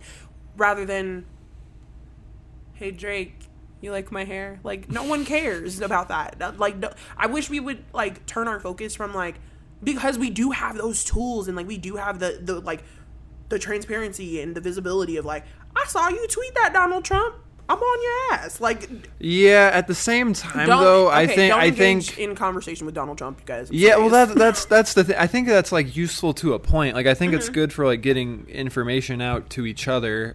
If you do it in a pointed way, in a constructive way, and you're not just sharing the same, like, pastel activism set that everybody else is sharing, and you're not really getting new information out of it. Like, I don't know. I'm kind of talking in circles right now. My only point is, like, So there are people like Trump who are salacious on purpose because they're trying to waste your time yelling at them and like finger wagging at them when they know what they're doing. Absolutely. I'm describing what a troll is, basically. No, there are trolls in power, and they're trolling to waste our time, basically. And it's like this circular... Donald Trump has been trolling the American people for the entire election. Yeah, that's really what it is. Yeah. Because if I like look at, like, Seth Meyers, like, a closer look segment where he, like, gets a lot of info out every day, like, if it would be so much more useful if he was talking about, like again, like, automation or data things or police reform, whatever it is, you know. But because Trump said something, it's like, shit, our segment got dominated by him again. But it's almost like you're kind of, like, letting him in a sense. Yeah, because we're giving him that power. And that's that's one of the things. It's like, dude, if we all just stopped paying attention to him, like, yeah, he'd still be doing the dumb shit he's doing, but it probably wouldn't affect us in the same ways because we would obviously be more aware of the fact that he's not that important. He's just a troll. If we stopped giving trolls power, then we would be in a different place. But we continue to pour our energy into, like, temporary and monetary things that, like, Trump said some dumb shit. Okay, we're going to focus on that for, like, the whole week now? Like, what? Yeah. There's an election happening. Like, and that's exactly what's happening. So it's like, dude, we've got to, like, razor in on focusing on things that actually matter. Like, being ourselves, because if we were more focused on being ourselves, then we'd know it'd be easier to identify, hey, these are the things I disagree on. This is like, and it's like, well, gosh, I mean, even just to get away from politics for a sec, like, there's so many young people who I think, like, they feel really anxious and they don't know what to do with their free time, and they have, like, glimmers of ideas of what they think they might want to do or are good at, or, like, something they'd want to take up, even kind of like the stuff you were talking about earlier, whether or not it's your music or your tarot readings. And it's like, people just need to try stuff and spend their time. People don't do things the way they used to. They don't have hobbies or, like, things that they enjoy, like, practically outside of their regular day-to-day. Most people get off work and they go home and sit on their couch and watch TV and YouTube videos and Netflix or whatever until they go to sleep and then wake up. And the whole time throughout all of those things, they're watching people on social media doing things or appearing to do things that they've mastered or that they are good at, and then it's like, dude, you could have done something. Yeah, and then they wind up thinking, wow, how crazy would it be if I did something? That'd be so fun. Like, I deliberated on doing a podcast for months before. I remember that you and I did the first episode until eventually I was like, all right, let's just go do this. We're first doing one. it. Yeah, and then when I finally did, I was like, oh, that was easy. Yeah, it's better. You're like, well, that actually made sense because I actually had fun doing it, and it was like a thing that I could do and enjoy myself, and it's. I have, like, a bookshelf and a carpet in my room now, and they're both new. See, like, I really like my room. I really like my house. And when I moved in, I was thinking, like, wow, what a dream place to live. I'm gonna fuck it up a little bit. I'm gonna get the nice curtains. And, like, I had this idea of, like, week one of living here, I'm just gonna put everything aside and make it nice and exactly how I want. Fast forward to a year later, there's still some shit on the floor that was there like the week I moved in that I just never found a nice place for them and stuff. And I was like, damn, I just still have not figured that out. And then you start thinking about doing the task, and then you get anxiety around the task because you're like, oh, well, if I do that, then I won't have time to cook. And then if I don't cook, but then it's just like, I mean, that's why Nike just really has the best slogan. Yeah, no, like, literally, I just was thinking, like, literally for 2021, I would really love to see more people be like Nike and just do it. Like, don't even think about it. Just do that shit. Yeah. Every time I decide just do it, it's usually a beneficial thing. Even like the simplest version of it is like when you're just lying in bed in the morning and you're thinking about getting up for 10 minutes before you get up, and then when you finally get up, you're like, man, I got up. But like, I could have done this a long time ago. Like, most of this, I've definitely had those moments, and it's like, dude, I could have been doing this. I should have been doing this. But then you have to, like, not dwell on the fact that you could have been doing it and that the fact that you're doing it now. And I really, like I said, I want to see more people just kind of do it. I myself, I'm not gonna say other people aren't doing nothing. I went through a phase where I felt like, oh my gosh, because of COVID, I'm stuck. I can't do any of the things that I want to do with my life. Like, yeah. And as much as I'm like, now in hindsight, I'm like, dude, that's so stupid. Like, I could totally still be living my life, which I did eventually remember I could be living my life. But it's like, you have to kind of remember that when you do them, when you do anything, it's just, like, it is. Like, the reality, that moment, it just is. That's what's happening, and it's okay. Right. So it's like, all right, you're doing it. You're doing the thing. If you don't like it, you don't have to do it again. Well, yeah, I mean, the idea of doing things are scary because, one, there's the energy and effort aspect of it, and then the two, there's the whole, you're committing to doing something and thinking about that thing while you're doing it. So in other words, you're spending time with your consciousness being focused on something, while most of what we're incentivized to do now with like our phones or media in general is to kind of outsource your consciousness to something else so that you don't have to spend time with yourself and your thoughts. But you know, like me, I have the muscle memory right now where if I ever have a free second or two to grab my phone, but I'm not using social media this month. So every single time Hulu like goes to commercial, or I'm getting up to go cook or this or that, and I'm like, ah, shit, I'm existing in my head right now. It can be scary for a second. Maybe you grab your phone, but then you remember, no, this is what being a human being is. It's okay to be where you are. Existing. And it's important. And then like I'm like grabbing for the garlic, and I'm going, okay, now I'm grabbing for the garlic. And then I'm starting to think like, man, I hope I'm not anxious in a few minutes. But then I realize, but I'm not anxious right now because I'm chopping the garlic. And once I'm done chopping the garlic, I'll be doing another thing and another thing and another thing. And if you just kind of live your life without the fear of thinking about living your life or whatever, and you just do it or whatever it is, be better off. Definitely. I absolutely agree. I definitely hope that made sense. No, I get you.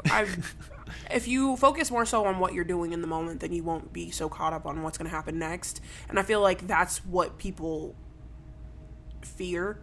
And therefore now, especially because we have so many outlets for people to live vicariously through people, through experiences, through things. Like, I've literally met people that said that they don't have to go places because they saw it on the internet, and that makes me really uncomfortable. Like, I've been traveling forever, and I can't imagine, like, there's so many places in this world that I, like, am dying to see. What's on your list? Trinidad is high on my list right now. I think that's, like, going to be my next place. Where is Trinidad? Trinidad's in the Caribbean. My family's from there. That's why I want to go. That's, like, why it's on my list. But it's also, like, really beautiful. Where is the Caribbean? Where's the Caribbean? The Caribbean is in the... Hold on. The Pacific Ocean? Bro. Nope, that's not it. That's too big of an area of space. Is it the right ocean? Atlantic. Let's find out. It's the Atlantic. Because that's the one off of Florida, right? Dude, I hope I'm not wrong. See, this is what I'm talking about. What did I learn in school? Nothing. I learned nothing. Where's the Caribbean? Huh? The Caribbean is off the coast of Florida. I know that. But where Trinidad specifically is, it's like north of the coast of Venezuela. Okay. So it's by like South America and stuff. See, that's what I thought. And then I was like, is it by South America or Africa? Yes. I'm like, I'm pretty sure South America. I didn't think it was. Wait, which ocean? I need to know that. That's like... yeah, it's the Atlantic. Oh, yeah. If you pointed to that area of space and you asked me what ocean it was, I would have said the Pacific. See, that's why I was like, no, Pacific I know is off the coast of California. That's why I was like, nah, that's not right. Atlantic. That's the one. Huh. That's the guy. Go figure. That's the guy. Go figure. Yeah.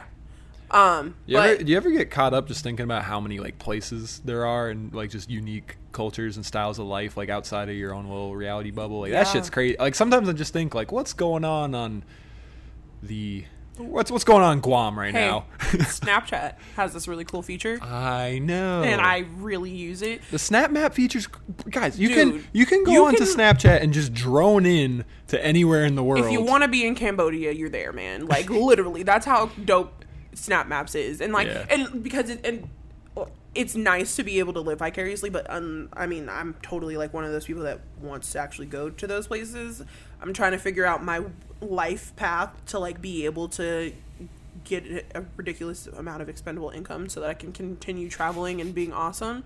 And kind of like capturing those adventures, because I know that there are people that aren't interested in traveling, but there are still people that are interested in like seeing what's out there. Dude, when the stock market crash happened that first week of COVID, I told myself I was gonna like buy a fuck ton of Bitcoin as soon as it went down to $3,000 a coin, because before it was at like 12,000. I'm like, great, I'm just gonna quadruple some money real quick.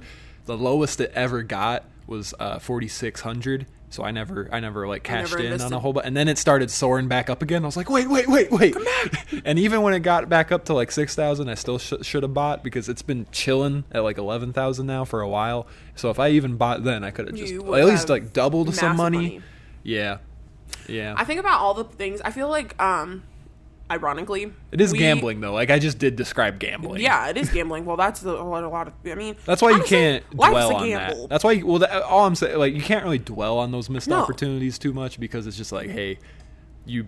At the end of the day, it probably was smart not to, you know. I have a friend who was supposed to invest in Tesla, and now, like, I think back to like what her life would look like if she had invested in Tesla when she was supposed to invest in Tesla, and I'm like, dude, Tesla last year in September was worth like $200 a share or something like that, and I was really heavily considering buying a bit at the time, and I just kind of didn't. And then by March, it was like $2,000 a share, and I was like, I could have Yeah. 10 times Yeah. to some money. So it yeah. yeah. Well, and then, but like as I go through, or as I like think about situations like that, I'm one of those people that's like no regrets, but not like oh my gosh, I don't regret anything. It's just like I try not to dwell on things that I could have done. Yeah, no, exactly. It's like, dude, when I like now, I'm trying to be more proactive and like, I had a good idea, I should probably do that. That's a good thing to do. It might be worth it. It might be lucrative. It might be cool. And then like the other day, or like a couple weeks ago, I was thinking about Apple. Yeah, I had to think about it. I was like, what Apple? I invested in them because I had Cool. stock in some other stuff, and I was like, yeah, this is not where I want my stock. And not that I didn't want to keep it invested there. It's just I knew that it wasn't worth my investment. Yeah, So Twitter's like $50 a share. It's like extremely cheap. But when they like first, I think Twitter went public in 2013, and then after a few months they went up to like $70 a share, and it has never been that high since. So literally in the last 7 years, it's just been chilling. Twitter, it's kind of just gone down steadily and then leveled and then up and down. But from what I can tell, but the point is like Twitter has never amassed the high they hit when they went public 7 years ago. Yeah. So I don't know if I don't know fucking anything about stocks. Don't listen to me even remotely. But sometimes I just think it's like interesting that like Facebook and all of them are like so high. I'm like, what if Twitter just pulls a crazy doodad? I don't know. Hey, it's all about the trends, man. That's why they keep pulling these gimmicks out of their pockets. I was gonna say something else, but out of their pockets to make stuff like more people cling to it. Like a lot of people when Instagram did the Reels thing, they got off of TikTok. They was like, Instagram does Yeah, that now. Instagram's like ripping off TikTok now with Instagram's like ripping Reels. off everything, but that's because Instagram is Facebook and Facebook Yeah. is Instagram, and we all know Facebook's just been stealing shit for a while. Well, when Zuckerberg testified before Congress, they literally asked him, like, is it true you planned to go on attack mode on Instagram if they didn't submit to being bought by you? And he was like, that's ridiculous. And we're like, fuck you, that's ridiculous. That is you would have destroyed Instagram. Absolutely what you would have done at Mark Zuckerberg. They You're were a terrible person. For They were lying about developing their own Instagram, and it was going to be called Facebook Camera, I think. that. Yeah, And they then- no, dude. Oh my gosh, I remember before like Instagram became Facebook, and it was just like, dude, when it happened, it was like Facebook keeps doing updates that like literally are just integrating other. I got an update this morning that said Messenger and Instagram DMs are merging. Dude, yeah, that's the thing. That's the thing now because aren't separate platforms. Facebook's just going to eat everything, and it's just like, dude, can y'all not? Yeah. The more we talk about this, I'm like, dang, do I even want Facebook anymore? Like, oh. No, you don't. I don't, but like, everybody I know is on there. That's how I see my grandma, my family. They're on there. Make a new one just to clear all your data. Oh, I have definitely done that, though. Yeah. I don't use it as much. What was I going to say? Shit. Facebook? Mark Zuckerberg. Some dead air here. Fuck. Let's see. We were talking about... No, just... Shit. Maybe I was going to talk about Spotify. Ooh, I love Spotify. My friend Nick pointed out that Spotify in terms is like...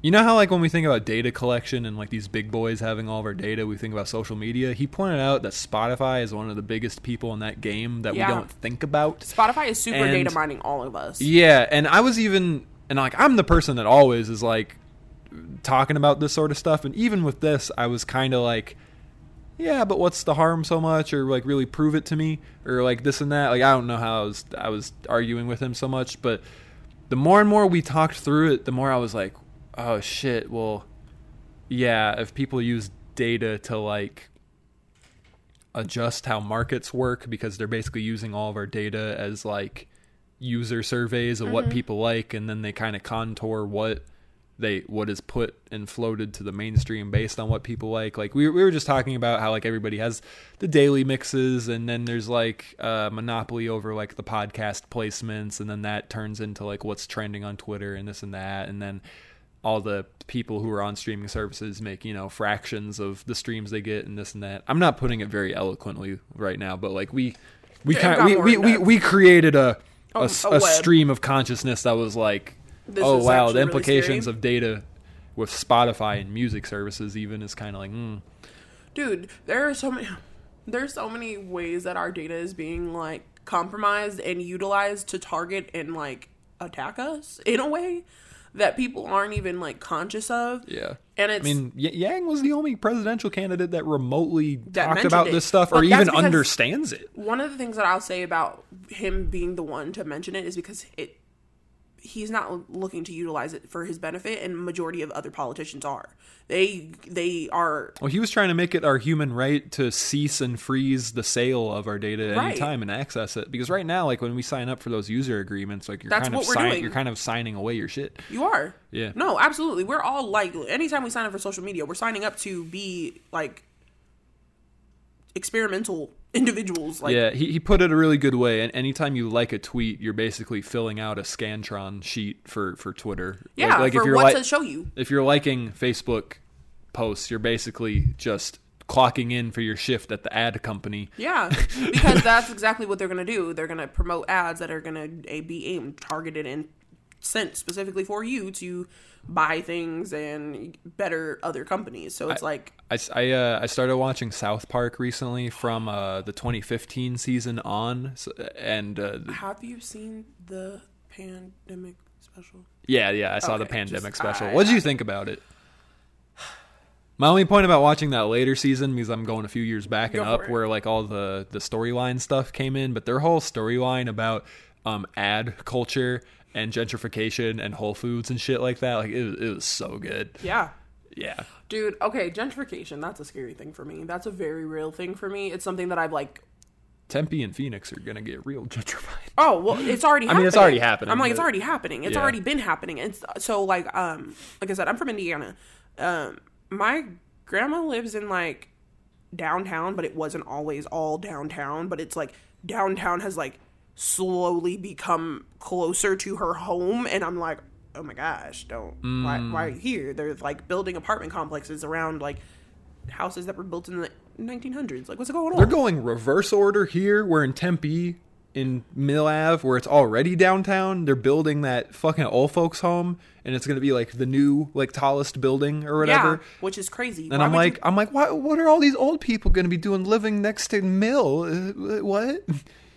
Spending money, I guess. I don't know. It depends. I mean, honestly, you know what my one optimistic view of it was?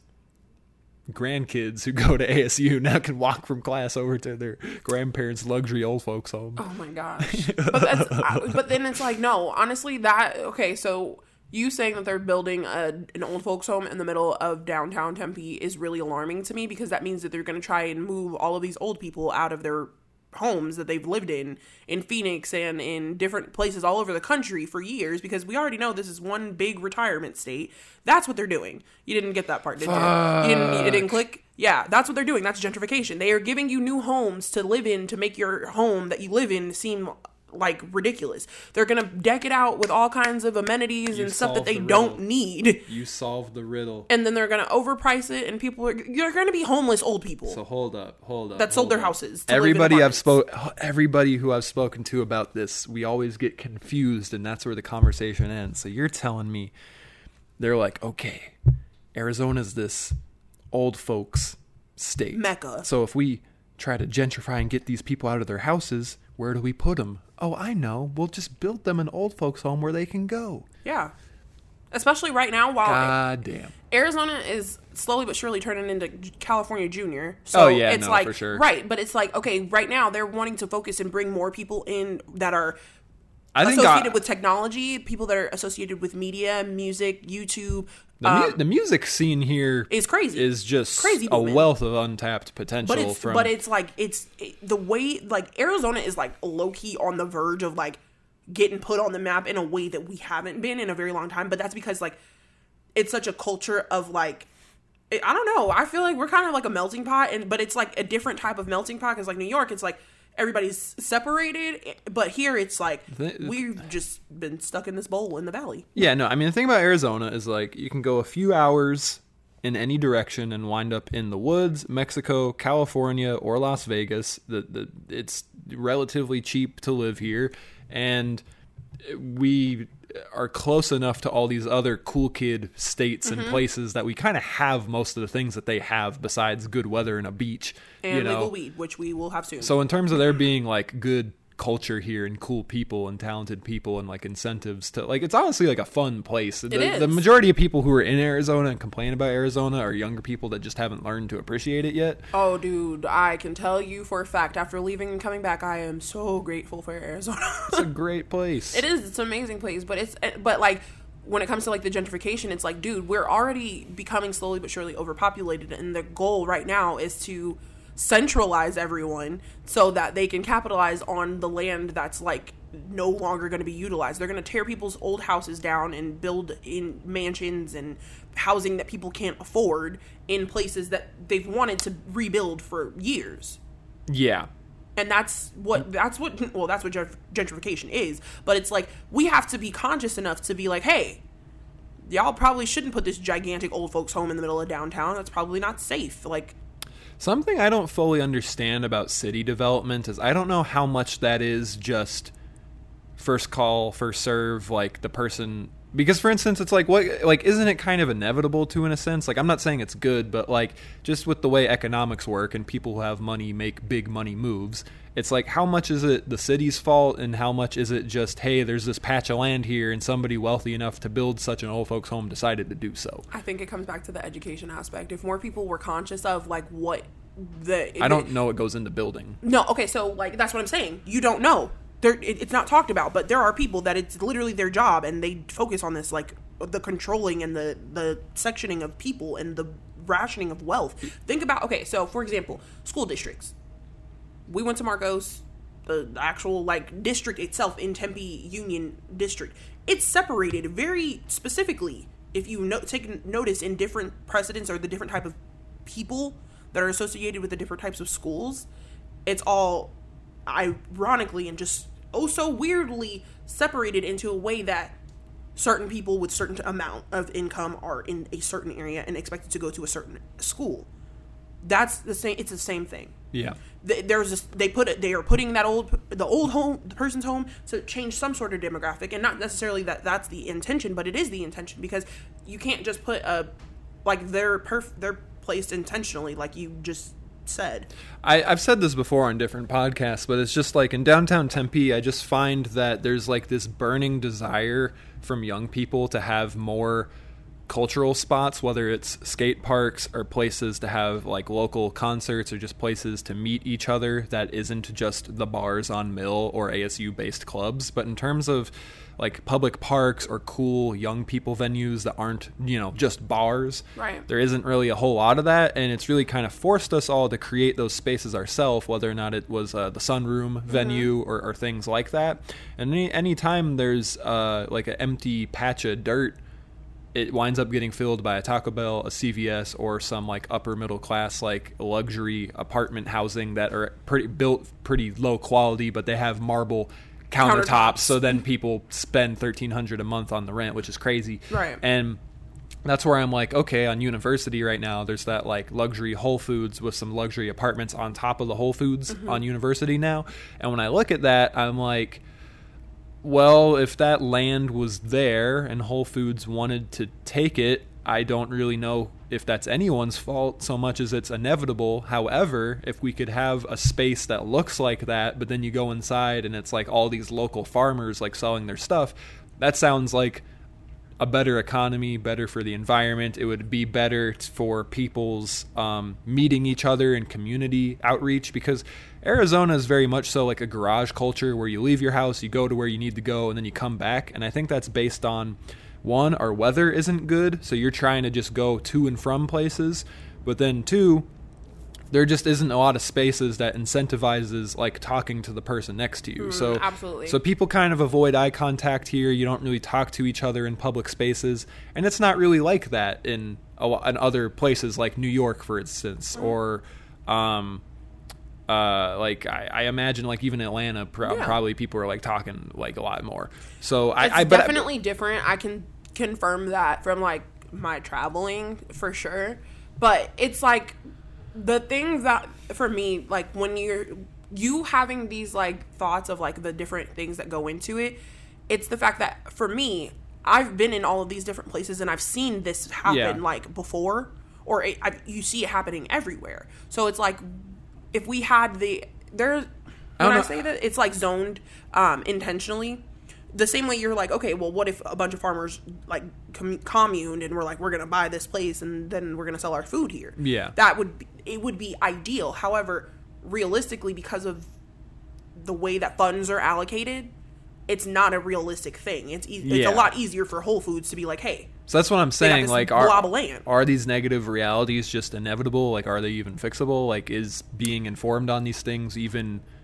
I believe. I'm just asking questions. Yeah, no, I don't know. I totally believe that in order for us to like resolve or actually make these changes or adjust the reality of the situation, we would have to socialize and we would have to commune. We would have to discuss things that we don't necessarily want to. But most of us are walking around, well, not walking around, we have our heads in the sand. We're not consciously putting the pieces together of like, wow, they're building this apartment complex. I wonder why they're building that. They're building it. If you like, when you say that to me, that literally, there are so many thoughts that were triggered in my mind. Like, okay, they're gonna put a 55 and up plus, like a 55 plus apartment building in the middle of downtown Tempe, which is one of the most urban areas in the state of Arizona, with the largest population of youth. That to me means, like, the way I'm thinking, I'm like, oh, well, they're trying to sway the way that the county votes. They're trying to sway the way that things are done. It's deeper than, so like for me, it's important, like when it comes to education, it's like, I didn't learn that until after the fact that, oh, our schools were zoned on purpose. Like I didn't get that until I did. And then when I did, I'm like, okay, this is all for economic gain. There's a reason behind everything. None of it is an accident, especially when it comes to like companies and corporations like starting new businesses and in new areas or relocating into new places. It definitely has a difference. Like it makes a difference. There's a reason for it all. Yeah. And it's not without accident, but it's about whether or not as a community, the community catches on in time enough to make a change. So what does that look like? What does that mean? The community has to socialize. You have to, okay, this is what we've got going on. Hey, people this put up money to like create more of these spaces. And I believe that if more people... We're describing the game Monopoly, aren't we? Yeah, we are. You But got you got to buy the boardwalk to make gotta sure the buy the boardwalk boardwalk. doesn't get bought by some. Exactly. And so the thing is that more people have to invest with each other in order to do that. And we're in such a world where it's like, I got to one up that guy. Or Yeah. we're competing. I'm like the type of, like, right now, I have the idea of, like, I would love to open a salon. I have friends that know how to do nails. I have friends that know how to do hair. Turn it into a spa. There you go, a boutique. But instead of that, most people are like, I got to do this by myself. I want my own. And it's... Yeah, when see, like, and that's another reason why I think like universal basic income would be huge, because you would have a lot more people pulling resources that they know they're going to have to kind of like make more noble things happen, like Exactly. the arts or building a new business or this or that. And I know sometimes like Yang was like questioned on like, well, what about inflation?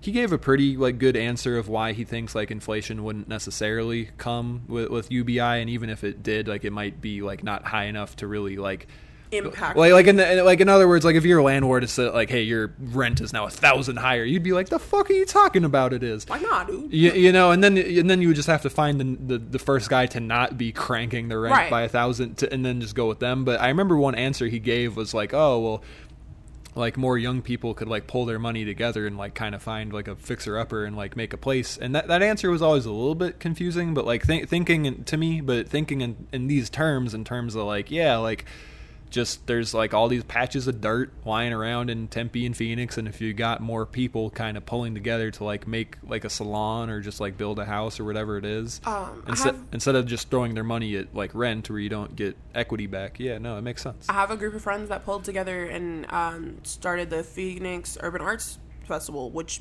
prior to COVID was something that they like was a collective of just several young entrepreneurs within the valley that were like, hey, we got something, we can do a thing and make this like come together and all be able to benefit from it, and also benefit the community by gaining exposure and also giving people something to do. What do you think about this idea? I've floated this before. What if the Tempe Festival for the Arts on Mill, or like downtown Phoenix's First Friday events, what if those style events were once a week?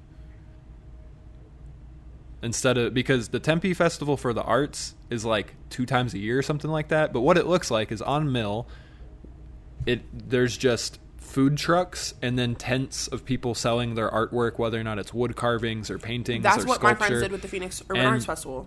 Something I was thinking is, okay, people probably have to pay a certain permit fee to get those tents and those food carts there. But so if it was like once a week, you could argue that some people would create a monopoly by being there every week, but you could also make the argument like, well, if the price was like high enough to have a tent to where it incentivizes you to do it every now and again, but not like create a monopoly and be there all the time, there's more than enough local businesses and artists to kind of change that out. Like there's no shortage of people to fill something like that on a 52-week basis. And that would also probably supercharge the economy of people like walking around Mill and going inside of those shops that are just already there, not getting enough business probably. Like there would probably be a fuck ton of foot traffic to like Sparky's Ice Cream or Mellow Mushroom if they're already there on Mill for this other shit. Mm-hmm. And then these other businesses, they would just have like a more reliant expectation of like, oh, like I have an option to do this 4 times a month if I need to. That's where the sense of like community comes in, as far as like you would have to get the community to know, like be like, hey, would you guys be down to do a thing? Like, if the only downside I can possibly see is fucking up the traffic, and that area of the city already has pretty traffic is it's already pretty fucked up. So we would just have to figure out a way to like route people away from going down Mill, but that doesn't seem that hard to me. They close Mill a lot. They already close like it themselves right now to do all this construction for shit we don't really need. Yeah. So it kind of seems like it wouldn't even be that different. I feel like if people of our generation, because I'm not even going to hold it to people of the past, because most of them are either very set in what they're doing. But as far as like right now, I feel like we're in a very critical time as far as like our generation and even the generation below us, where it seems to me like there are a lot of people that have ideas and have entrepreneurial intentions as far as like ways that they can contribute to their community, but also, you know, still be a regular member of society. And if more people, I think, were able to come together and do something like my friends did with the Phoenix Urban Arts Festival, and just kind of be like, hey, we want to come together and we're going to give ourselves some exposure. We're going to network with each other, and we're going to help lift each other up to make sure that we are all like kind of giving each other a platform.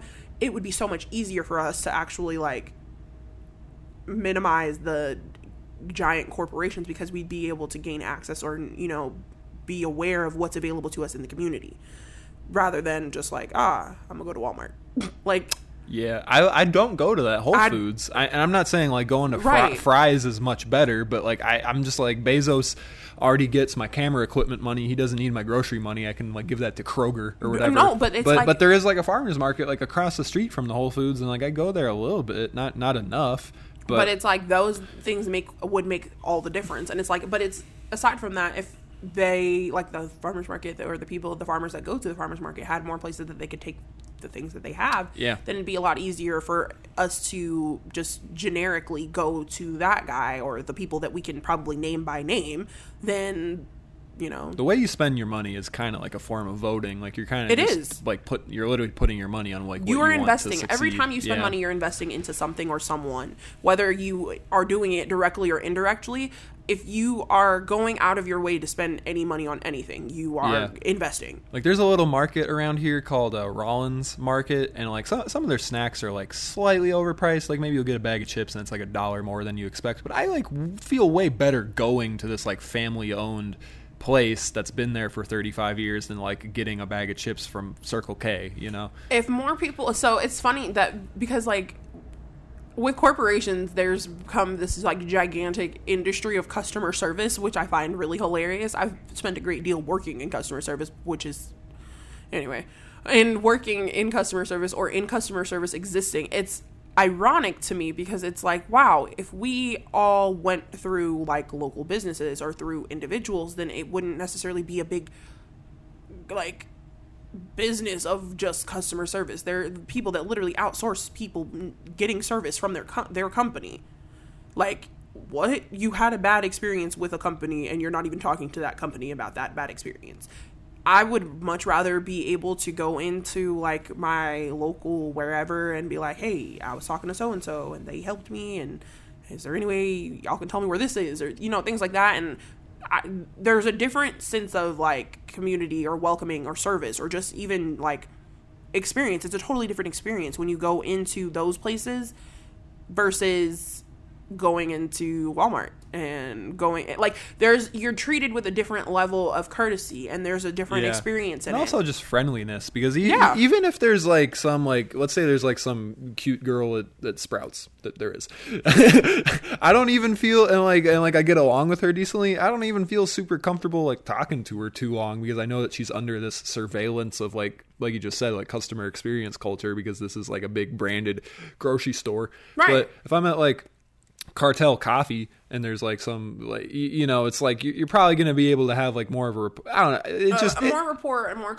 like people are more comfortable. It's a more natural setting rather than this is anytime I go into like Walmart or Target, I feel like I'm talking to robots. I'm like, are y'all real people in there? Because when I worked at Starbucks, like, and I was at the drive-through window, there were times when the customer was like angry with me and my manager would be like, talk with them, and I'd be like, and I'll try to explain, they don't want me to talk to them right now. And she's like, well, their drink is taking a little bit long, so why don't you just fill the time by making conversation? And I'm like, I'm telling you, this isn't that environment. And that's what people, it's all like rule book following. But companies are trying to integrate like a direct personal service, like make you feel comfortable or make you like feel like you're at a mom and pop spot, but you're definitely not. Like, you know, there's just so many things that are removed from like the actual personal interaction versus the corporation interaction or the online interaction. And honestly, interaction itself is just like kind of like a dying thing because of the world. Dude, my friend Elijah, he is like so extremely himself in public spaces, and just the way he like talks with like people at stores, and like I love it. And like I'm always anxious and shit, and I'm like trying to be like not noticed or not too loud or this or that. He don't give a fuck, and I'm like, this is really how people should be. I am that same way, and I will talk to people like Same with Snot. I have a Snotty man. I have some friends that get, like, they laugh at me, like, when or not even laugh, but, like, when we're in public, honestly, well, you know, I'm me all the time. So, like, Yeah. I'm that person that will, like, literally go up to people, like, at the gas station and be like, oh my gosh, you're really pretty. Like, Yeah. because I'm that, like, not even on some, I'm like, I'm hitting on you. It's just like, hey, I just feel like you should know. But also. But also, hey, no. All right. We're at 2 hours. Jesus Christ. Sadia, if you had a magic wand, why don't we wrap this up? I don't know. Like, what Oh, can we do the Disney thing? No, I'm just kidding. I was just gonna ask you, like, as like a final takeaway, like, how do we fix everything? I don't know. What do you want people to be more like? What do you want the world to be more like? How do we wrap this bitch up? I don't want the world to be more like anything. I think to wrap it up, I really wish that more people would be more themselves so that they can continue being like their perfect place in the world. That was good. Thanks, man. All right. I think we're done. All right. 2 hours. Real. It's been good. Shit. That was good. Done did it. Jesus. What happened? So many calls and messages and what in the world? I wasn't gone that long, guys.